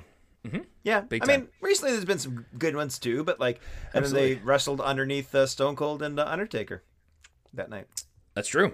Yeah. Lawler comes in and pretends to be drunk to taunt Jake the Snake Roberts, who he called drunk a lot. He does the very cartoony, like, telephone bottle of booze that he chugs and stumbles around because he's making fun of Jake Roberts' very real and thing that almost killed him problem of drinking and alcohol, drinking and drugs. Yeah. Now, Jake gets him back by spiking him with the DDT and pinning him. And Lawler takes his DDT quite well, and he also does the convulsing cell afterwards, which is that's a divisive stupid. One, I would say, in wrestling. It's so Memphis. This is way too over the top. Yeah. Brett's like, but it's just a big phony. Lawler quits himself. Well, that's right. We should bring more Brett stuff in, because this is a podcast that's ostensibly about him. Oh, I can tell you what Brett thinks about everything. He makes exactly. Phony wrestling, phony wrestlers. You know. Goldust, I'm excited for that impression to go on forward. Will Goldust hits the curtain call, which is an elevator reverse DDT on the Stalker, and he's down for the 1-2-3. He does kick out at 3, which is a classic way to save your skin, which I appreciate. That's like an old school, like, I'm gonna little leg wiggle. Yeah. There's a very long, boring abdominal stretch sunset flip sequence with Mark Marrow and Triple H, but then Marrow gets the head scissors on Triple H. He hits a Marrow Salt on Triple H. And that eliminates Triple H. A Marrow Salt is when you get a standing moonsault from the top rope, but Marrow starts off by facing the ring, and then he jumps and turns and lands on the top rope backwards, and then he flips on his opponent, which is kind of crazy to see. And you're like, wow, pretty good. He debuted the Wild Thing not more than a couple months ago at SummerSlam against Goldust. And the Wild Thing is, of course, everyone's favorite, the Shooting Star Press. Shooting Star Press. I mean, Sable just has to be with a guy who has at one point done a Shooting Star Press. Exactly. She's just like Strange to consider it. Back in SmackDown, Kidman was like, "Hey, Sable, don't tell Tori I showed you this, but watch this." And I mean, she had to at least look at him and be kind of like, "Well, maybe." Well, I've seen better. I've seen bigger guys do it. Mark Marrow misses a Pescado dive outside the ring, and when he's back in, Crush hits the heart punch and pins him. Folks, you know what the heart punch is? Is it exactly what it sounds like? My gosh. Well, he kind of like, what Crush will often do is he'll take kind of like your left arm, he'll put it over your head, so you kind of like a triangle with your arm and just your arm, and kind of holds you there awkwardly kind of to free up your heart. It's inside your body, not outside your body. And then Crush punches you in the chest, and it's supposed to hurt more. Everybody knows, Matt, if you put your left arm above your head, you know your sternum that protects your heart, that actually opens up. It spreads open. It's a joint, it's not a bone. So that's spread wide open, and he punches you right in your aorta. Everyone is kind of like a Star Fox villain where after a certain amount of shots, something opens up and you can shoot it. That's what Crush is doing. He's doing a barrel roll effectively and hitting us where it hurts. Good luck. So Jake the Snake Roberts gets punched in the chest and he gets eliminated, which is great. So Rocky, it's down to Rocky versus Crush and Goldust, and we're hearing some Rocky chants, which is great. And so Rocky's getting fired up. He's punching. He's moving around. So Goldust holds Rocky for a heart punch from Crush, but you won't believe it. Rocky gets out of the way. Goldust takes a heart punch to the chest. Crush gets crossbody from a standing position and pinned, leaving just Rocky and Goldust. It's a flying body press to beat him. You kidding me? Not even from the top rope. No. Then Goldust, who's been weakened immensely by being punched so hard in Ross says, go after him. He just got hit by the other guy's finisher. Yeah. He takes a power slam position shoulder breaker from Rocky Maivia. And that's enough Rocky. for the 1-2-3. He's a soul survivor. Look at that. What a Rocky guy. Maivia, soul survivor. Big debut, big win. I mean, it feels like another sign. You know, Furnace and LaFawn, they debut and win earlier. Rocky Maivia debuts here and he wins. Another reset here. That's what they want to do. And also, I mean, I don't know. That power slam shoulder breaker thing has always been like, well, why would does that hurt you that much? It's just, I don't get it as a finisher even a little bit. It doesn't even it's totally I don't get it. It would totally be like setting up like a, I don't know, crossface or something, right? It would totally be setting up some kind of shoulder submission. But as a finisher, it's not really all that impactful. It's like a C tier move for me. That's what I think that is. I don't think that's I don't think that's where it's supposed to be. And so then, we get a video package for Bret the Hitman Hart and going up against Stone Cold Steve Austin.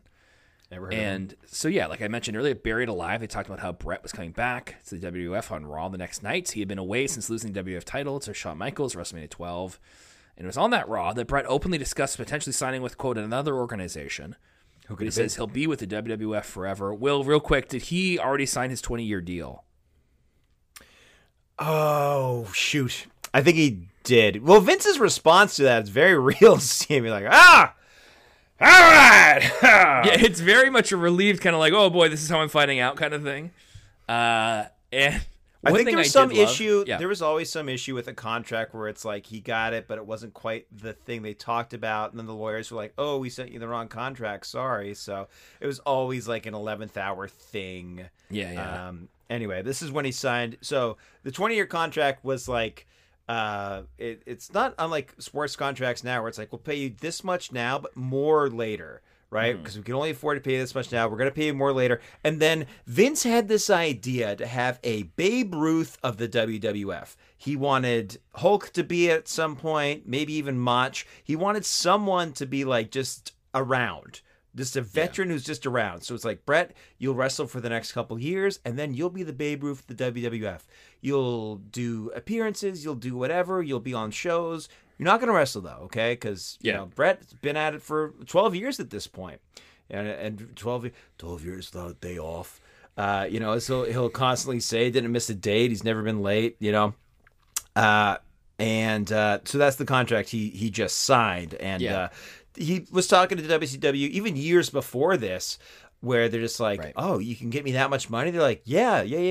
And then he calls them again, and they're like, so this is what we can offer you. And it's not what they offered. Initially, I think it was like $750,000 or something per year. Yeah.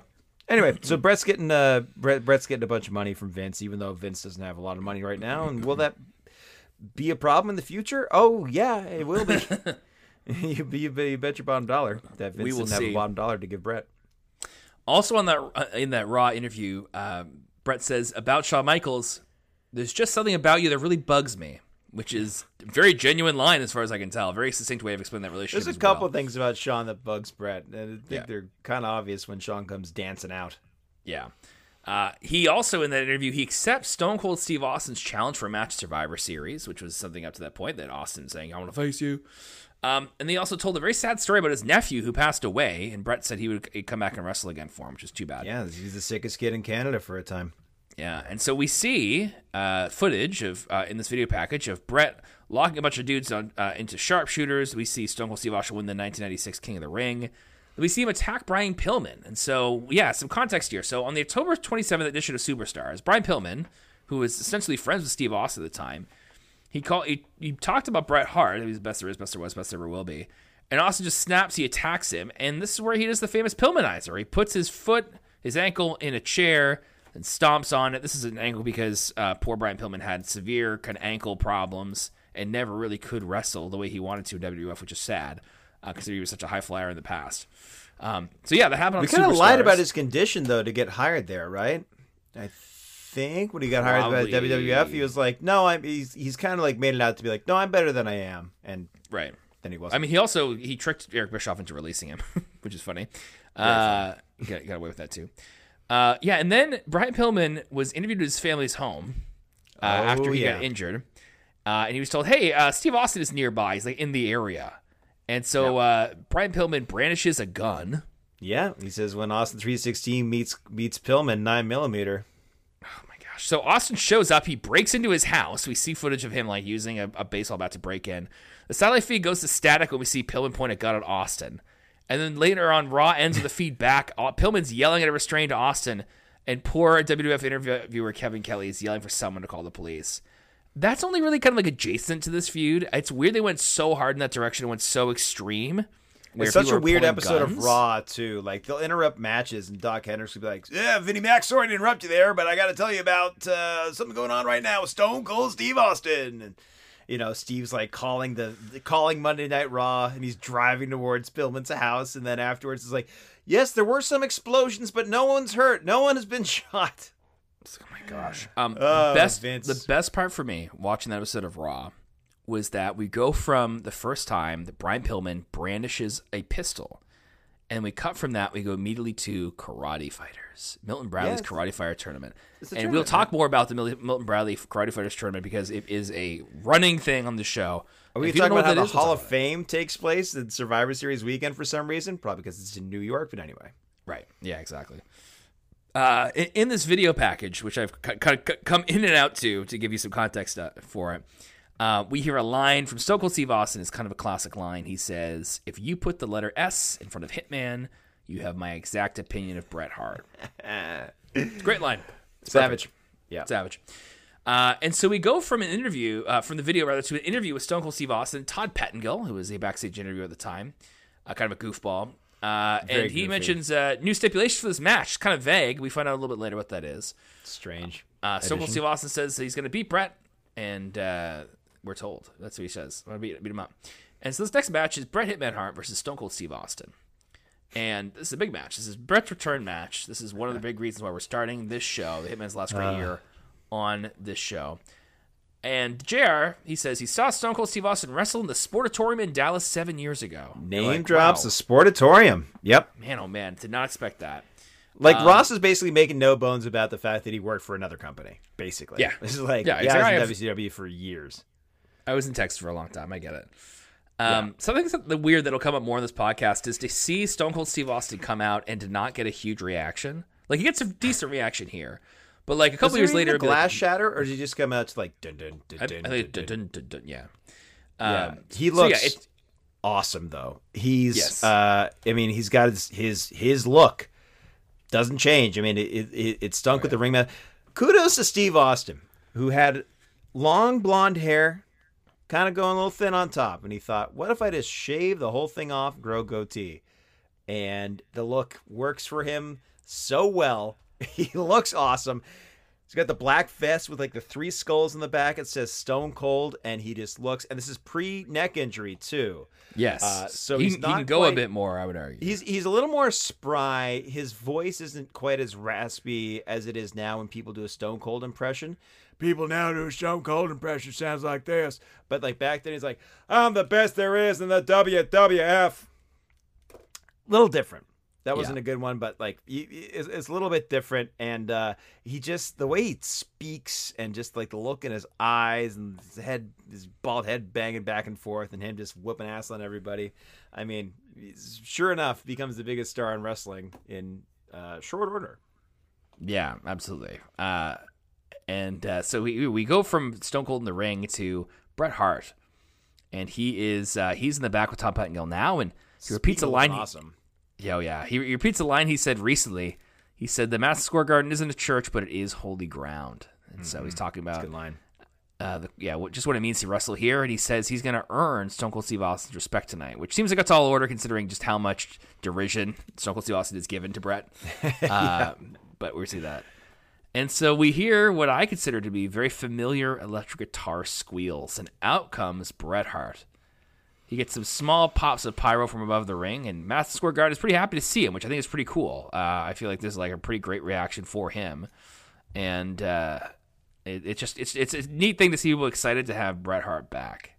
I felt like I'm also excited. This is good. I feel like I belong here. It's awesome. This is where he puts some orange in his gear, so it's got kind of like the pink and black. Now I'm thinking like, has anyone in the history of wrestling besides Bret ever made this look work? He's got the Bret Hart look, which is the long pants and boots, and he's got the singlet, presumably worn underneath the long pants. So I can't think of anybody else this look works for, other than Bret Hart. Like Sparkplug Holly wore the same before. thing. I didn't even know. Oh gosh, it was just such an old school kind of look. Like all the other big wrestlers basically wrestled either in trunks, or if you're Undertaker, he just wrestled in. Actually, you know what? Undertaker wore this look. Way late in his career. This is like maybe the I don't know. You would say 07, 08 Undertaker, where he just wore the long pants and a singlet. Yeah, okay. Yep. He got away with it.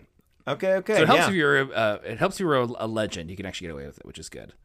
Yeah, you have to be a legend though. But he's got like the leather jacket on, and just like the way this looks, he's got like it's pretty busy as far as Bret goes for gear. He's got stars and hearts up the legs. He's got the 4 stars on his butt. He's got the 4 hearts on his leg. Those hearts symbolize his 4 kids. He added another heart to his gear when he had, I believe, Blade was his youngest. Nice, very good. Something I find curious about Bret is that I feel like he's called Bret Hitman Hart and the Hitman Bret Hart interchangeably. Sometimes the in front of Hitman goes missing. Mm-hmm. I don't really have any explanation for that, but just curious there. Hitman's such a great nickname too, though. As far as like awesome. Wrestling goes, like it's just like the only name that no one will ever take. It's just eponymous with him. It's funny because it means killer. It means I'm somebody who kills people, which is interesting for Bret. I mean, it's like almost too tough, which is interesting. He'll kill you in the ring. Yeah, Bret puts his pink wrapper sunglasses on a fan at ringside, and like, man, how cool would it be to have a pair of those? Like that would be. Just and they're autographed too. Those are autographed. Yes, they are. And these like the new pink glasses with like a lot of like black kind of on it as well, and just like the pink in the middle. Oh wow! When I say I wanted a pair of those sunglasses so badly, I mean I could probably get one quite easily on like Shop Zone or something, but it's hard to justify. Yeah, I mean my advanced age. Man, I hope everyone who got those sunglasses have them in a place of honor somewhere in their home. Apparently, I know. I don't know, but he's like a comment, like a radio host, New York radio host, has these sunglasses from the screw job. That's crazy. And it's maybe not yet like confirmed, but he's got the sunglasses from the screw job. Yeah, that's some Holy Grail stuff right there. It's like negative Holy Grail. It's like in the evil Grail. The satanic Grail. Yeah, which I guess would just be, going from Last Crusade, it would be a very glittery Grail. It would look very nice. Oh, well, that's if you chose poorly, of course. That's right. So Vince tells us Gorilla Monsoon, who is the WWF president at this time, formerly a commentator. Before that, he was a wrestler and also a backstage fella. Mm-hmm. He's WWF president. He made this match a number 1 contenders match for the WWF title. And the winner will face the WWF champion next month in your house. So it's like, oh, that's interesting. Okay, so there's a dynamic here where this is going to be a number 1 contenders match. We had 2 pay-per-views in a row where there's a number 1 contenders match because Sycho Sid versus Vader was also one the other month. Right. And so let's get into this match, Will. Stone Cold Steve Austin flips Bret the Double Birds right in his face before things get underway. Yeah. JR mentions these guys are in their prime. They're not past it, which was common dig at WCW at the time. That these guys they're not old. JR also mentions that Bret ain't a clown or a trash man. He's a wrestler. That's a reference to them? They're talking about their own. He's legitimately dissing his own boss right next to him, and he said they're not past their prime, which of course is a dig at WCW. Yeah, they lock up, and Austin pushes Bret into the corner and won't let him out of there. But then Bret shoves him off. JR says that neither man has ever submitted in a match, which I find hard to believe, but I guess might be true. I'm assuming they're definitely not looking into the WCW or Stampede stuff, but. He's saying now as it stands. In the WWF, exactly, which is what makes the submission match at WrestleMania such a big deal. Spoiler alert for later. Right. Vince suggests Stone Cold Steve Austin could put Bret Hart in a sharpshooter in this match and make him submit, and how weird that would be. And I'm like, wait a second. Yeah.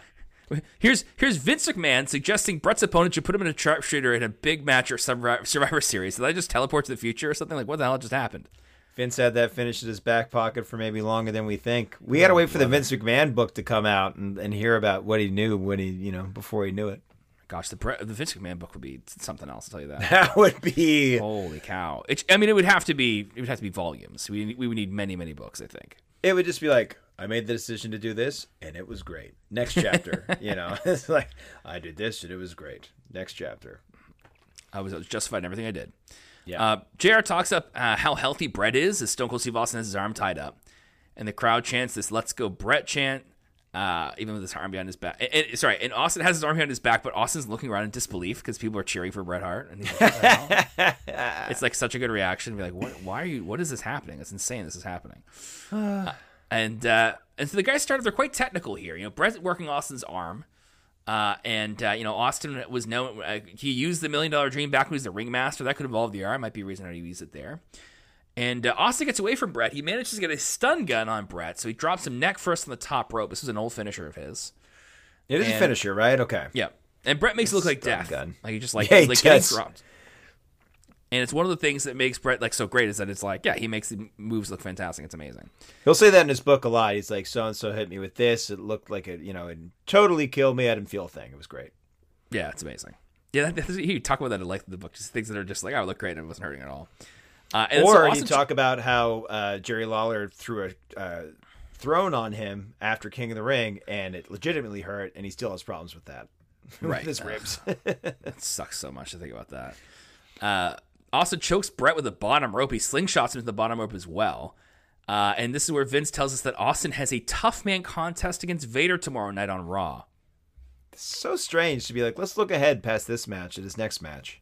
Yeah, look at Raw the next night for a random match that has a gimmick that is never do that. I mean, like a gimmick they can't ever even explain. That's not even a thing. What is it? We don't know what a tough man match is. Yeah, we have no answer for that. And so I like this part of the match because Bret is working the arm of Austin. It's this normal wrestling thing to do, and Austin is just choking Bret. It seems dirtier, although it also has been suggested that the stunner hurts people's throats, which JR mentions here. But it's like these two guys are doing what they excel at. That's how they are making this match work. This is what they're doing essentially here. I guess I thought working the arm is curious for Bret since he's got a lower body finisher, but you do mention like it'd make it harder to apply the $1 Million Dream. I can accept that. And then you're right. Yeah, Austin working the throat and the head too. Like that's just kind of a mean jerk thing to do. Just beat up a guy's head. Yeah. Then they have this kind of this punching contest here. They brawl back and forth, and that's when Austin comes out on top of it. And that's I think Jared's like he kind of is like, hey, look, this is Austin's expertise is brawling, and wrestling is Bret's. And we have Bret. He gets a clothesline. He gets an inverted atomic drop. And then a rolling pin for 2. And Will, this is where we have to talk about Bret Hart's 5 moves of doom. Which are 5 moves Bret would often use towards the end of the match to finish a guy off. I think it was popularized by the internet reviewer and ranter Scott Keith. Mm-hmm. And these 5 moves of doom, they're often done in order. And there's also kind of some honorary members as well. And what I could see online as a semi-official kind of list for it was that the 5 moves of doom are the inverted atomic drop, the Russian leg sweep, the backbreaker, the elbow drop from the second rope, and the sharpshooter. I've sometimes seen the bulldog thrown in there, and the sharpshooter is separate from the 5 moves of doom. But it's what he does there. And this is funny because I remember seeing online people talk about hey, Bret had 5 moves of doom, and seeing some younger people be like, oh, I thought it was just a John Cena thing. And you're like, whoa, okay, I'm old. That people aren't really catching that. There's a lot of wrestlers who had like kind of their blank moves of doom. Like I think of Shawn Michaels' elbow drop as like something of a move of doom as well, He hits the elbow drop and then he pops up in the corner and gets everybody psyched for the sweet chin music. Yeah, that's right. He kind of has 2 moves of doom. Just the elbow drop and does that. He does other stuff. Those are the kind of the main 2 moves of doom. That's how many moves of doom he has. Just 2. So Bret hits the Russian leg sweep. That's move 2 of 5. He hits it for 2, and then when he tries to get a bulldog out of the corner, Austin pushes off instead. And Bret goes flying chest first into the turnbuckle. And this is another thing we have to point out. It's a classic Bret spot. Signature Bret spot. Yeah. Right? And he does it even better in some place. Yes. Mm-hmm. Instead of turning to take it, he gets whipped. He hits it chest first. And he smacks down to his back after. He takes it with a ton of velocity. It looks awesome. And it stops people dead. And it's also one of those things where, like, could wrestlers even do this now? Because I feel like you would do this in the Performance Center, and WWE wrestlers would be like, what are you doing? That's not how you take a bat. That's not how you get whipped into the corner. Well, first of all, they would all know it's a Bret Hart spot. Probably see FDR do it a bunch of times in a match or something nowadays, but it's a signature Bret spot. He says in the book, nobody can take a front buckle like him. Yeah. Oh man. Well, it's true. It's completely unparalleled in that regard. 100%. Yeah. 100%. Austin goes for a superplex to the top rope. Bret drops him with a counter. He goes for the elbow drop from the top rope, which is move 4. Very un-Bret thing to do. Yeah. He gets a delayed cover for that. Gets 2. Bret goes for a backbreaker. That's move 3 of 5. He gets raked in the eyes and then tossed to the outside of the ring. So Bret is Bret is like succeeding with some of his moves. Austin's breaking some of them up here. Bret's not really able to he's not getting all the way to a finish for himself. They're outside the ring. Austin pushes Bret into the steel turnbuckle, and then Bret lifts and shoves Austin into and then through the steel barricade at ringside. Yeah. And Bret even tosses Austin face first and knocks down a whole chunk of barricade. A barricade falls down right at ringside at Madison Square Garden. It's kind of wild to see it, really. We used to have 18,000 people spill out into the ring if you wanted. Right. This is where, Bret, he's leaning into these brawling tendencies of Stone Cold, and Vince McMahon calls this a Donnybrook. Yeah. I'm surprised he doesn't have a match booked for a Donnybrook contest or like an official Donnybrook. Yeah. What was the thing? Or a wrestler named Irish wrestler named Donnie Brook. All right, Donnie Brook here to kick things off. Right before he left, or maybe it was right after Will. What was the special match? The old fashioned battle royal? Or what do they call it? There was some phrase they did when they were promoting something. They said, "Oh, I think maybe they call it a good old fashioned battle royal, maybe." But it was just this funny kind of Vinceism, which I got a kick out of. Oh, he called it a good old fashioned battle royal. I think so. It was it's weirdly official kind of thing. So Austin gets Bret into a slingshot on the outside of the ring, and he flings Bret into the Spanish announce table, which he lands on. It doesn't break, but Bret does land on Hugo Savinovich, one of the announcers. This is we're starting to buzz around the announce tables this year. Yep. What was it? Right after WrestleMania, right? It was Shawn and Diesel had a match where Diesel put Shawn through a table and Bret him through it. Yeah. That was fresh. That was fresh at the time. That's it.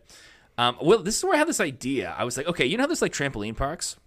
Of course. You want to do Spanish announce table parks? No, I want a full ringside area with a ring. But I want everything there to be soft and stuff like that. So I could go. Of course. You and I could go, and we could do moves to each other, but it doesn't hurt at all. But we can run the ropes. We can do this stuff. We can do superplex. We can do all this stuff. You can put three people through tables, but no matter where you land, it doesn't actually hurt. Well, you can still land on your head and break your neck, though. People have done that on trampolines. You have to be smart about it. But it wouldn't be trampolines. It would just be soft. Anyway, this is my idea. It's called. I will figure out a way to do it, and it'd be super safe. It'd be amazing. Let's get a pair of sock and boppers, Yeah, well, that would work too. So Bret is still on the announce table when Austin drops an elbow on him, and the table doesn't break, but Bret is hurt. And it's one of those things where I'm like, so was Austin trying to break the table and it didn't work, or was that just another move and they just didn't have tables that necessarily always broke back then? I think a table breaking is far from their mind. They're like, oh, if it breaks, that'd be awful. It'd be so violent. Yeah, that would hurt. Yeah, if you broke it. Austin suplexes Bret back into the ring, and he is firmly in control. JR points out all the Austin 316 signs, and he says, look, Austin could care less about that. He's like, fans like him. You're wasting your time. Austin does not care. You're wasting your time loving this man. It's a stupid thing for you to do. Don't do it, kids. Don't do it. Don't do it. Don't buy this shirt, please. Austin gets an abdominal stretch by the ropes. He does the classic grab the rope to get more leverage spot there. He gets caught immediately. It's just to break the hold. And so they exchange punches again. And it's great. It's these moments where you can exchange punches in a match, but they made these punches a moment where those were they're these two separate things. And this time Bret comes out on top. He drops Austin, and then Bret hits a stun gun on Austin. A little bit of turnaround. Oh, it's fair play. And Bret, who struggles to kind of get official headway here in this match, he's saying, okay, fine. Well, I'm going to do this kind of variation on a lucha-esque magistral cradle. Where you're just gonna leap, kind of keys Austin up there, and he only gets 2 on that. And then we see something we would never see today. Nope. Bret Hart gets a big jumping pile driver on Austin for 2. That would be a murder death kill finisher in 2022. Well, especially to Austin. I know. Within the next year. I know, no kidding, right? But you would never see someone do that, and here it's kind of oh, that's kind of that's a cool spot. I'm like, that's cool. It's he did a wrestling move. Crazy. Paul Orndorff's finishing maneuver. There it is. Bret gets a backbreaker, and he goes up top, but Austin stops him. And so Austin gets a top rope superplex, and it looks huge. Maybe it's just this match, but I felt that superplex in a major way, where I'm like, man, they've earned everything in this match. The superplex is just huge. Yeah. And so Bret, though, he manages to roll it. He gets a kind of cradle pin on Austin, kind of like a small package, because they're both kind of on the ground tangled up each other. That only gets 2. And so back on their feet, Austin grabs, he gets a Stone Cold Stunner on Bret, and he covers him, but he only gets 2. And I was like, these wow. were the when Austin had the baby stunner, where it's he gets the guy's head there, and he pauses for a second, and then he drops him. instead of like the kick wham stunner we all kind of grew to know and love in years later. He just kind of like, I think he does a kick. I think he just kind of gets him in like the cravat and then just kind of like falls. He gets him like he's going to do a neck breaker, and instead he just drops on with a stunner instead. It's totally strange to see it because you expect some kicking and whamming, Will, like you said. It's a finisher that like gained power instead of lost power. Yes. I guess it's lost power as well because people would eventually kick out of it all the time. But yeah, Now JR does give Austin some grief here because Austin pulled Bret away from the ropes to pin him. And he's like, we should have done that. Now, essentially, Austin, of course, is doing that for good reason, where he is trying to make sure that Bret doesn't grab the ropes. Like, he has to get him away from the ropes to actually be able to make this work, right? So, I thought that was funny. But yeah, so he kicks out of the Stone Cold Stunner. And then Austin decides, okay, fine, I'm going to dig into my bag of tricks, or continue to, and I'm going to put a Texas Cloverleaf on Bret. And so it's kind of like, that's kind of like a sharpshooter with your arms in a way. Bret gets to the ropes, though. And then Austin whips Bret into the turnbuckle, but this time, instead of Bret falling, going chest first into it, his leg gives way, and he's thrown back first under the bottom rope into the turnbuckle. So it looks another kind of rough way. Into the post. The post, yeah, sorry, exactly. The post, not just the turnbuckle, but in the steel of it right there. And it's like, oh man, it looks pretty rough. That leads to Stone Cold Steve Austin doing a Mexican surfboard stretch. Like a bow and arrow. Sorry, bow and arrow. That's right, Will. It's a bow and arrow. Bizarre, though. Bizarre this to see bow and arrow. Pre-neck break Steve Austin is bizarre. Even at one point in the match, like JR is like, I don't think you're going to see a lot of high flying in this match. And Vince is like, oh, maybe you will. I think both these, superstars will bust out anything they need to do to win this contest. Yeah, and so instead it's Austin rocking back and putting his knees into Bret's back and sticking him there. Totally weird to see that bow and arrow. Thank you again, Will, for that, getting the name right there. Yeah. Now, Bret fights out of it, and he goes for the sharpshooter, but Austin is kind of thrashing. He gets throws where Bret can actually turn it over and lock him into a sharpshooter here. So Bret goes for a sleeper, but Austin pushes him back into a corner a couple times, kind of pretty rough, and then he drops down for a jawbreaker on Bret, not unlike a stunner, and then both men are spent. And Bret stands up, and he's kind of woozy. Austin stalks Bret from behind. He's got his arms splayed out, and he grabs a $1 Million Dream, his old ringmaster finisher, courtesy of the one Ted DiBiase. And so he's got it in on Bret. Bret is working his way. He actually makes his way to the corner. And so Bret puts his foot on the top rope, all while in this submission. He pushes back. He lands on top of Austin, and he rolls over. Austin's stuck underneath Bret. He's tangled up in his arms. Bret's flipped over on top of him. He's in a pinning predicament. The ref counts 1, 2, and 3. And Bret Hart wins his first match back. He's facing the WWF champion next month in your house, no matter who that is. And Shawn Sid. Shawn Sid. Well, this finish is a variation, I believe, of the one that Bret used to win the Intercontinental title from Roddy Piper WrestleMania 8, which he did the same thing with his sleeper hold. That's right. You could look at this and say, man, I wish Rep didn't rip himself off. But you could also be like, well, Bret also reached in the bag of tricks. Just like Austin should have been smart enough to block it. I mean, no WWE Network at the time, of course, Yeah, you got to let go, and that's what JR says. Like, well, Austin didn't let go of the move, so, obviously he was either too pugnacious or tenacious or whatever word you want to use there to have ever released the hold. But he could have released the hold, he just didn't. Yeah, and now, the wild thing about this is, like, this is not even the best Bret Hart Steve Austin match we'll cover on the show. Yeah. And yet it was, like, incredible, right? Oh, it ruled. Yeah, it's unbelievable. Such a good wrestling match. Both guys is working as real as possible. Nothing phony, as Bret would say about it at all. No, it was great, and it's just a great kind of. I guess I can't call it old school because it is. Kind of build up to a match where it's like Steve Austin just wants to fight the best wrestler, and it's Bret Hart, so he calls him out and he starts to jaw jack him, and he doesn't respect Bret, and Bret's like, okay, we'll take you on, And that's what leads to this. This is their first encounter of, a few, I suppose. And it was awesome. Yeah, it was just a great match. Yeah, and Bret Hart slaps some hands at ringside. He's going around to all the fans, and at one point he even makes his way around to the announce table, and he gives Vince McMahon a big high five on the way by, which seems very genuine. Vince seems very excited to have Bret back, and he's happy to have his Babe Ruth, as Will said. Yeah, the Babe Ruth at the World Wrestling Federation. Bret's there. He high fives everybody, even a little boy dressed exactly like Shawn Michaels. Yes, he's trying to convert that kid. Yeah, exactly. Which is great. Will we go backstage from that great match, and the screen is filled with exclusively Sycho Sid's face.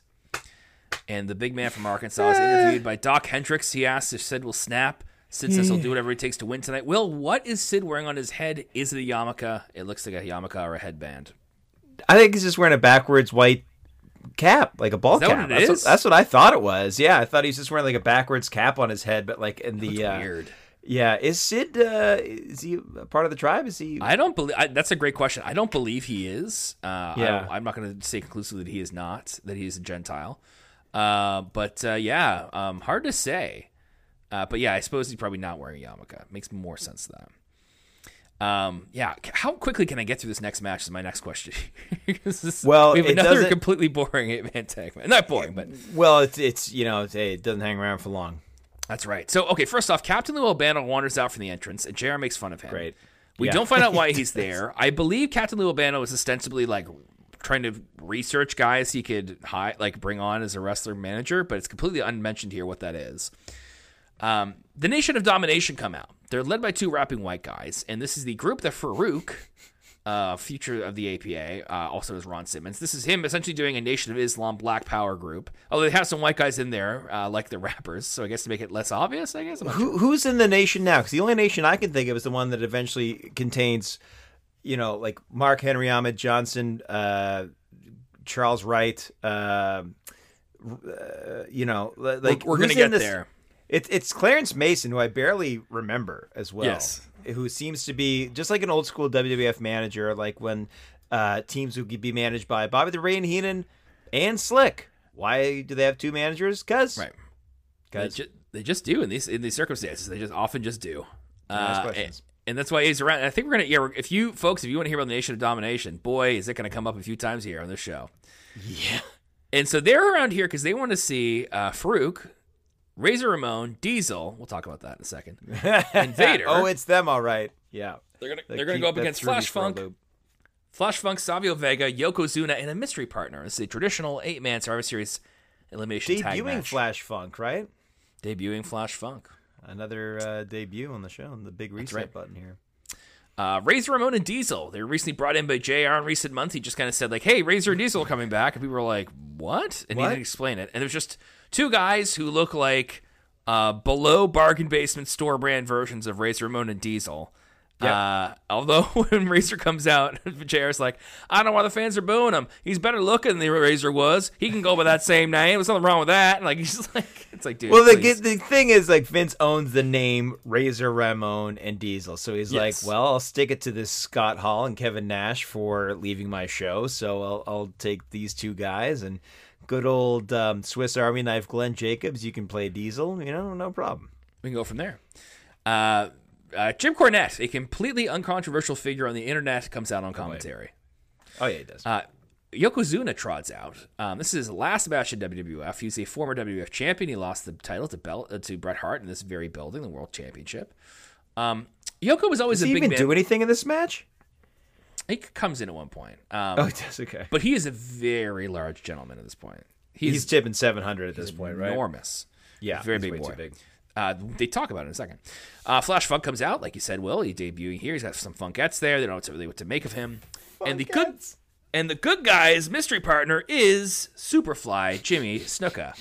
Oh, boy. And I was like, man, I thought I left behind murderous wrestlers on the SmackDown 6 podcast, and I had to talk about Chris Benoit almost every other week. But now Jimmy Snuka coming out hot.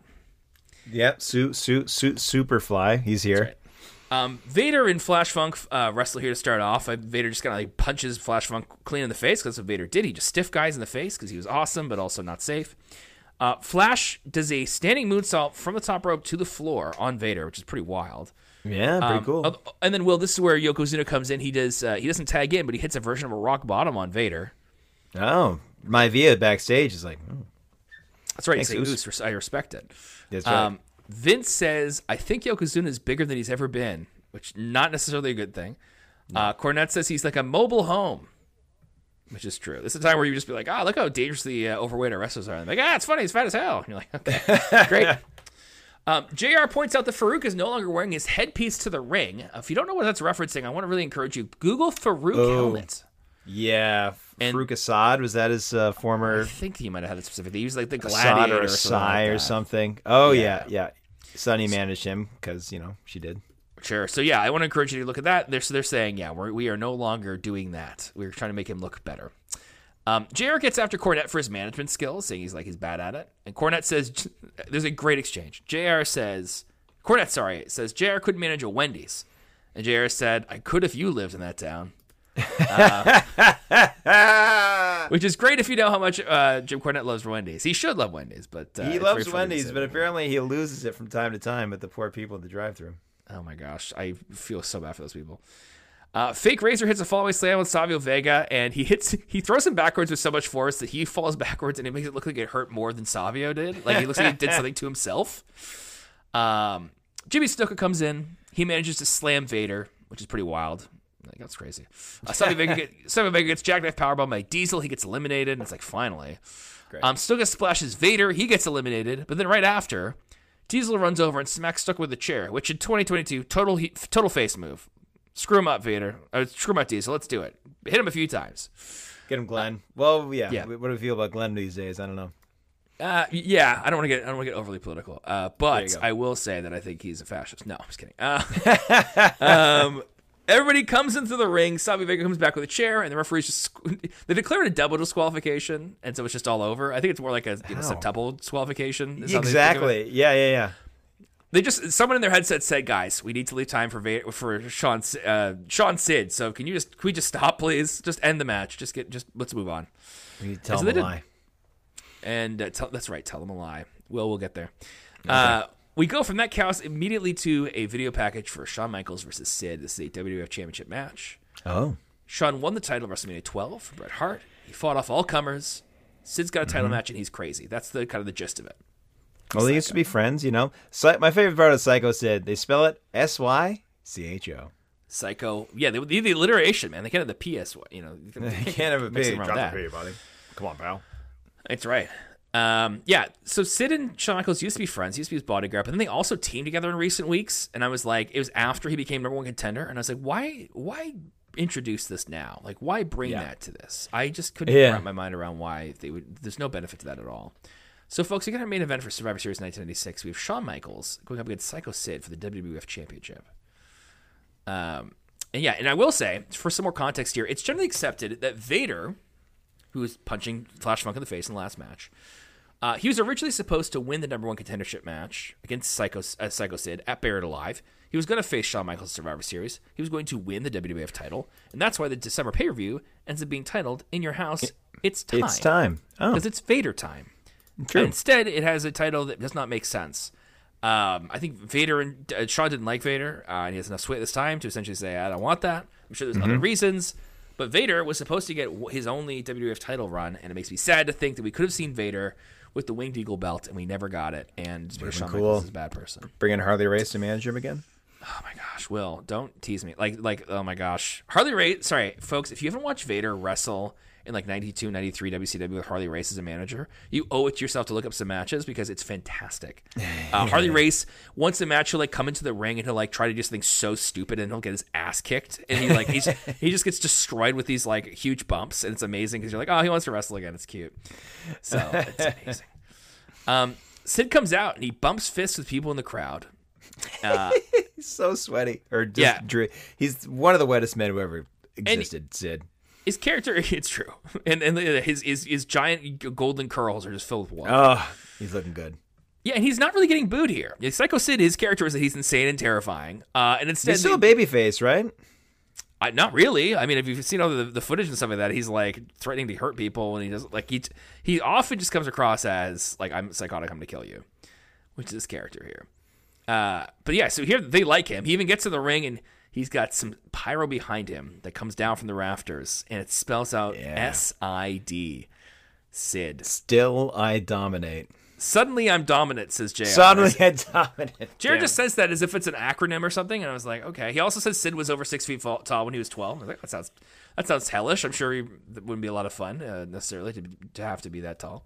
Oh, I mean, he's just powerbombing bullies all over the schoolyard, man. I hope he did. And then runs off to play softball. I mean, that was they're pulling him on the way, of course. Sid famously loved to play softball. Shawn Michaels comes out, WWF champion, and the girl starts screaming for him. Yeah. He comes out with Jose Lothario. This is the man who trained him. Jose Lothario was an old-looking Latino man. He's only like 61 or something. Yeah, it's like one of those things where you're like, oh, he's ancient. You're kind of like, actually, like Harrison Ford is 15 years older than him now. Yeah. And you think he's good looking. He started coming out with Shawn around WrestleMania 12. Apparently, Shawn hated when he came out with him, which I get. I get that it's like, why is this cool guy just have his old mentor around, didn't do anything? It makes no sense. Like, there's no way this guy mentored Shawn to be like, yeah, why don't you dance like a stripper and shake your hips and, point your crotch and go for it. Yeah, go for it, buddy. It's hard to imagine that was the case. Jose is an important factor here. Keep your eye on Jose. Eyes on Jose the whole time. Yeah. So Sid punches Shawn to start, but Shawn gets hyped and he grabs a headlock. He gets kind of his legs around Shawn's head, Sid's head as well, and Sid kips up to get out of a body scissors headlock. Yep. Which is wild. As clean as can be, he gets in. I was like, okay. Shawn gets out of a military press, and then Sid goes for a powerbomb, but Shawn scurries away. And then Shawn tries to cut Sid down, and he gets a figure four leg lock on Sid, but he gets out of it, and he starts taking it to Shawn. And at one point, Sid is in the corner. He's got his back to kind of the camera that's there, and he kind of bumps into it. And so he turns around, he swats at the cameraman who's there, and he pushes the camera away. And you're kind of like, Sid, mad about the camera. And we're like, well, let's remember that. Oh, wow. I usually that. That's funny. I gave him no credit for that. Good job. Right? Okay, never mind. Yeah, that's awesome. That's awesome. Yeah, so he bumps into him and he's like, no, I'm pissed off. Get out of the camera, guys. That's great. So Shawn keeps working. You'll find out why that's great in a bit, folks. Shawn keeps working Sid's leg, and the fans are starting to boo Shawn Michaels. And he's getting some Roman Reigns heat, baby. Yeah, it's a combination of, just not liking him, this title reign being long in the tooth. I'm sure it's all sorts of things. And the New York of it all, of course. And, people would point to a reason people didn't like Roman Reigns is like, guys would come with their girlfriends or wives to the wrestling shows, and the girls would all go gaga over the gorgeous Roman Reigns and hear the gorgeous Shawn Michaels and scream for him. And all the guys would see that and be like, oh, she likes him because she thinks he's sexy? Well, she thinks he's cute. He knows he's sexy? Oh, I hate him. Boo! Boo. But Shawn is getting my notes say, Shawn's got a little bit of heat. And then later on it said, Shawn's got a lot of heat. People in the crowd are like starting to get more confident with like, oh, can we boo him? Because I don't like him. Like, is that okay to do that? Like, please? Mm-hmm. Yeah. And so Shawn gets sent out of the ring, but he grabs the top rope and he does the proverbial skinning of the cat, which is when you grab the top rope and you use your arms to lift yourself back up. And he brings himself all the way back up. And he turns right around, and then Sid clobbers him and smacks him way out of the ring with a clothesline. And so Shawn does all the work in, and Sid just kills him. Sid throws Shawn into the ring near the entrance on the floor, and then he does some fist bumping with some fans there too. He's just so beloved right by the entrance. They love him. He's a babyface if he's fist bumping, I think. I think, but he's. I mean, maybe. I don't think. I think he's supposed to be like a crazy baby face. People are like, he's crazy, but he's already kind of crazy, Yeah, that's a good question. I remember. I mean, he did have a stretcher match against Vader in Halifax, not mere weeks before the show. That is true. I remember probably 3 years ago. I remember watching some sort of interview, Wrestling Observer, founded by Dave Meltzer. You can have your opinions of that for sure. There's an interview, I think Brian Alvarez, he's a frequent guy. He can be kind of fun on there. Opinions may vary, but he had a conversation with a guy who was like talking to a WWE producer, and they just sat down and had a conversation where he's like, "All right, Chad Gable, is he supposed to be a heel or a face?" The guy was like, he is a face. And he's like, really? So this kind of have this conversation around like, I'm just going to name a guy. What does WWE want me to think of this guy? And the guy was like relaying for this producer to be like, this is how he's seen. Either he's doing heelish stuff. And that's what we need right now. Is that we need to be able to go back in time and be like, hey, with Sid at Survivor Series 96, going into it without the crowd reaction, was he a face or a heel? I think they would say heel. Because he's supposed to be going up against Shawn. Oh, he's like a heel who's kind of amicable with him. Maybe he's a bit of a tweener. I mean, at least we have the tweener. Because they are teaming up together, right? And when they team up together, like the crowd is supposed to be like for both guys, right? It's like we hate Owen and Bulldog, we love Shawn and Sid. So it's and also, Matt, we're gonna start to get into the realm of especially this next year. I mean, there's tweeners, but there's also like you're gonna be something one place and you're gonna be something somewhere else, and it'll be extremely interesting to see. Big time. That is absolutely a very important thing to mention as we go forward here, because that is a big factor. Yeah, I guess I've been won over the fact that I'm going to say Sid is a tweener now instead. Yeah, there you go. Back in the ring, Shawn goes for a crossbody. He's caught by Sid. The crowd goes wild. They love it. He gets dropped down for 2. Yeah. Shawn starts to rally back. You hear the women and the girls screaming for him, but there's like a loud undercurrent of boos. It's like the bass and the treble of the system. Yes, it's there great is. to hear it. Roman Reigns heat all the way. It's it. Shawn gets on the second rope. He goes for a second rope nothing. This is what we used to say on the old podcast. Talk about like he'll go for top rope nothings, where you stand on the top rope, but you jump down. There's no move that you can be clear to be doing. Essentially, there's no attempt made. Yes, Shawn jumps. He lands on his feet. Sid has his boot up. He hits Shawn in the face with his foot. Misses by a mile. You see him miss by a mile. And Shawn does this ridiculous sell where he falls down. He flips onto his head and then falls back over again. Oh, Shawn, buddy. And then Sid grabs $1 Million Dream on Shawn. Sure, we're you would giving do him out that now. That's what you would never see now. Is like doing specific like back-to-back specific wrestling holds like that that are like one match to another. Like your producer would get in trouble, I think, as they say in wrestling. Yeah, like, I don't think you do that. But totally weird. He's got him. Essentially, he's got him in a Cobra clutch. Shawn gets out. He tries for sweet chin music, but Sid grabs the boot. He grabs a choke slam instead. He drops Shawn to the mat hard with just one arm. And so Sid puts Shawn Michaels in a powerbomb position, but Shawn gets a small package for 2. JR gives Sid a bunch of grief for doing a last rites kind of thing before he goes to the powerbomb there. He's like, why are you doing this? If you're going to powerbomb him. If you're going to win the match, then win the match. Yeah. So Shawn kips up, and he gets immediately killed with a Sid clothesline, which is great to see. Another time where Shawn's like, I can do it. He's killed. Yeah. Sid gets in the corner and faces Shawn. Then he turns around. There's another camera guy, and he grabs the camera from the guy. And so Sid, because we can imagine, Shawn's in one corner with the referee looking at him. Sid's in the corner holding a WWF camera, like a big TV camera. And he looks like he's ready to hit Shawn with it. And then behind Sid, Jose Lothario, all 61 years of him, gets up on the apron, and he's yelling at Sid. And so Sid decides to turn around and hit Jose with the camera instead of Shawn.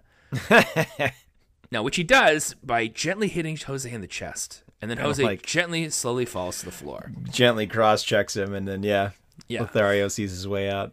So Shawn, even with this distraction, he hits a surprise sweet chin music on Sid, which gets a big chorus of boos. And then Shawn gets up because he's like, okay, well, Sid I just hit with a sweet chin music. That's my finisher. But I look and I go, Jose Lothario's got hit by a camera on the outside of the ring. This is insane. So Shawn leaves the ring. Now, there's no way I could wait 3 seconds and finish this match and then go check on him. No, right. I got to check on him right away. Now, I did think of that, and I thought, well, if he pinned him, I think it would be like full heel. I think if you're like, pin the guy and then checked on your guy. I think that would be too heely. Yeah, instead he's... No, it makes no sense. Instead he's just a little too dumb here, unfortunately. He looks very dumb. So Sid follows Shawn out, and he throws him back into the ring, as JR speculates that Jose could be having a heart attack. So they go pretty serious here. Of course. Back in the ring, though, Shawn goes for a turning cross body, but he turns, and instead of hitting Sid, he hits the referee. We have a ref bump. The ref is out. Way to go, stupid. So another dumb move.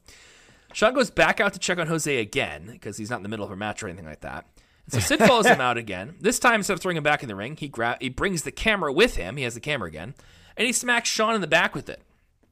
And back in, Sid gets Shawn. He hits him with a powerbomb. He covers him. The referee crawls over. He counts 1, 2, and 3. And Sycho Sid, very slowly, Sycho Sid wins the WWF Championship. He ends Shawn's first world title reign. I will say the pin count itself is awesome because it's like 1, the crowd leans in. 2, you hear a female voice scream, "No!" And then the ref hits 3. And you the crowd. See a woman, actually. You can see a woman behind them. She's like, yes. Yes, there's a woman who's leaning over the barricade right in the corner, and as soon as the ref hits 3, all her joy leaves her body, and she falls. You see her playing the ground. You see her But ascend. the woman screaming no, like, I love the idea of someone being like, this is it, and I hate it. I have to share no. It was so good. Yes. These world's slowest EMTs finally come out to check on Jose Lothario. They take him away. Shawn Michaels kind of doesn't sell the powerbomb very much. He just kind of like stumbles to the entrance after him. No, he doesn't sell it at all. Right? No, I said that's my note. It's like Shawn no sells a power bomb and a camera. and gets out and checks on him. A And then, world like, 2 title seconds later, losing he's like- powerbomb. He's like, after the ref slow counted, Yes. he gets up immediately. Yeah. Unbelievable. Bit of a diva, that Shawn Michaels. We'll see if he cleans up his act in the months ahead. I think I see good things ahead for Shawn this year. So Good to thing kind that of, won't be rewarded. oh my gosh, a good thing he currently doesn't have any power in WWE. I guess gonna say, the time heals all wounds. I guess. Sid will be facing Bret Hart next month on pay-per-view. We're told, essentially showing you again how big a deal Bret is that we have a 6-month title reign ending. One of the first things they say is, "Hey, Sid's facing that guy earlier, our guy. We're going back to Shawn, going back to Bret here." Yeah. And so Sid bumps some fists at ringside. He gets a big hug from Vlad, who is a fairly famous WWE superfan who's in the front row of all sorts of shows, especially in New York. A lot of other places. He gets some extra love from Sid. It was tight with the rest of the time. And Sid heads towards the entrance, holding his world championship aloft, and we go off the air. Mm-hmm. Will, I'd love to get your final thoughts on this show. We'd love to. This is what we do, folks, every week. Is we're gonna have. I'm gonna share my final thoughts. The guest co-host is gonna share their final thoughts. What I also like to do is get a kind of a rating for the show.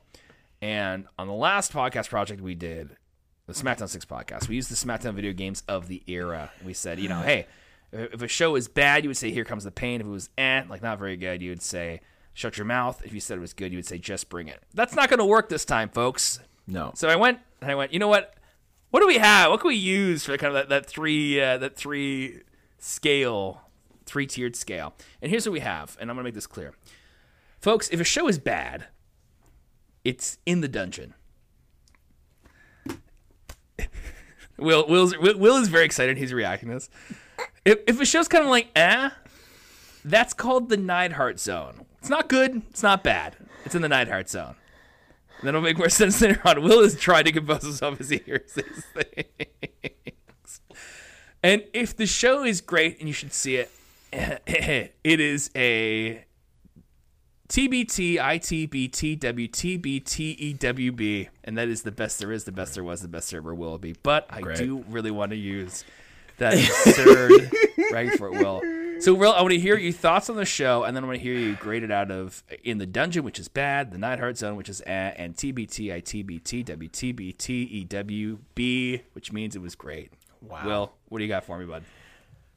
So you framing this as a big kind of reset show helps, I think. I wasn't quite sure what to make of it. I'm not quite sure what to make of the WWF right now, especially like in the Raws that led up to this. Like, maybe I'm just used to it more modernly or what we were watching previously, but like there's like a show and there's like stories and there's like segments and like the Raws are very different now. So this one like opens with a really weird contest, and I would say that the 8-man tags are probably pretty skippable. Like, I don't think a lot of guys in these matches have a ton of heat, even though they become megastars later on. Yeah. But for the 3 like singles matches that we have, I'd say it's absolutely worth watching, especially Bret and Stone Cold. So, I mean, starting off the podcast hot, I can't help but give it a best there is, best there was, best there ever will be. And I look forward to Sid and Bret Hart in a couple of weeks. There we go. The show opened strong. I thought the first 8-man tag was pretty good, but I think you're right, Will, that they're eminently skippable. And you just, like, unless you're an absolute Rock completist, you don't need to see Rocky Maivia, fight Goldust. Like, it's just not that important. Main event is worth a watch for the crowd reaction alone. Just one of those curious times where you're kind of like, oh, that's weird. Like a WrestleMania 18 kind of thing. And Bret versus Austin will be one of the best matches you ever see if you see it. It's a great match. Not even the best they did, but I was so in love with the way they told the story. I was like, this is incredible. It's got to be a TBT, ITBT, WTB, TEWB for me. Yeah, there it is. Unbelievable in any event. That's it. So, folks, the next show we're going to be covering is going to be the November 18th, 1996 episode of Raw. And it's something I mentioned earlier, is that on episodes that don't feature a Bret Hart match, we are going to have a bonus match. So we are going to watch that episode and then talk about that Bret Hart bonus match. So if you're like, essentially to kind of live up to the expectation of like, hey, this is a Bret Hart show. We are going to talk about it. We're going to go through all throughout the years. We're going to see him win world titles. We're going to see him possibly lose a world title or two. But great contests. The first bonus match is one I'm very excited about. It is Bret Hart versus Diesel from Survivor Series 1995. We're near Survivor Series. We're picking a match from around Survivor Series. And if you want a match that tells a great story that's a lot of fun to watch, Bret Hart versus Diesel from Survivor Series 1995 is going to do it for you. Yeah. So that is what we're covering next week on the show. Folks, thank you so much for joining us for this big inaugural episode for the Hitman's last great year. This is the Smack Addict podcast. You can follow us. You can find us at Smack Addict and Smack Addict Pod on Instagram and on Twitter. I want to encourage you, share the show with a friend. If you get a friend who's like, hey, you know who's great? It's Bret Hart. Then you might be friends with CM Punk or one of those guys from FTR. It's entirely possible. One of those guys. You could be one of those guys, in which case we respect you. I'm a bull for. I'm all right with that. I hope you love this podcast. I probably think you would. You can share the show with them. You can also review us on Apple Podcasts. Tell people that you think we're great. Or you can, it's nice. Something about constructive feedback. I don't think that. I can't take constructive feedback, guys. It's going to hurt my feelings too much. Will, thank you so much for joining me for the first episode of the Hitman's last great year. This has been the last great couple hours. Thanks for being with me, buddy. Matt, thank you very much. You honor me for putting me on the inaugural episode of this show. And, I was greedy for respect, and I'd like to think I hope I earned it from you over the course of this show. Well, Will, you have won my respects. I think that Bret Austin definitely never said. Now, if you come over here, Will, I got a TV camera. I want to show you real quick. Oh, look at that! So, It's kind of old. You might be used to this. Like, look at the dials. You've kind of seen this before, and I'm just going to give you a cool. little whack with it. There you go. Boom. Anyway, see you next week, folks. My heart. Bret Hart.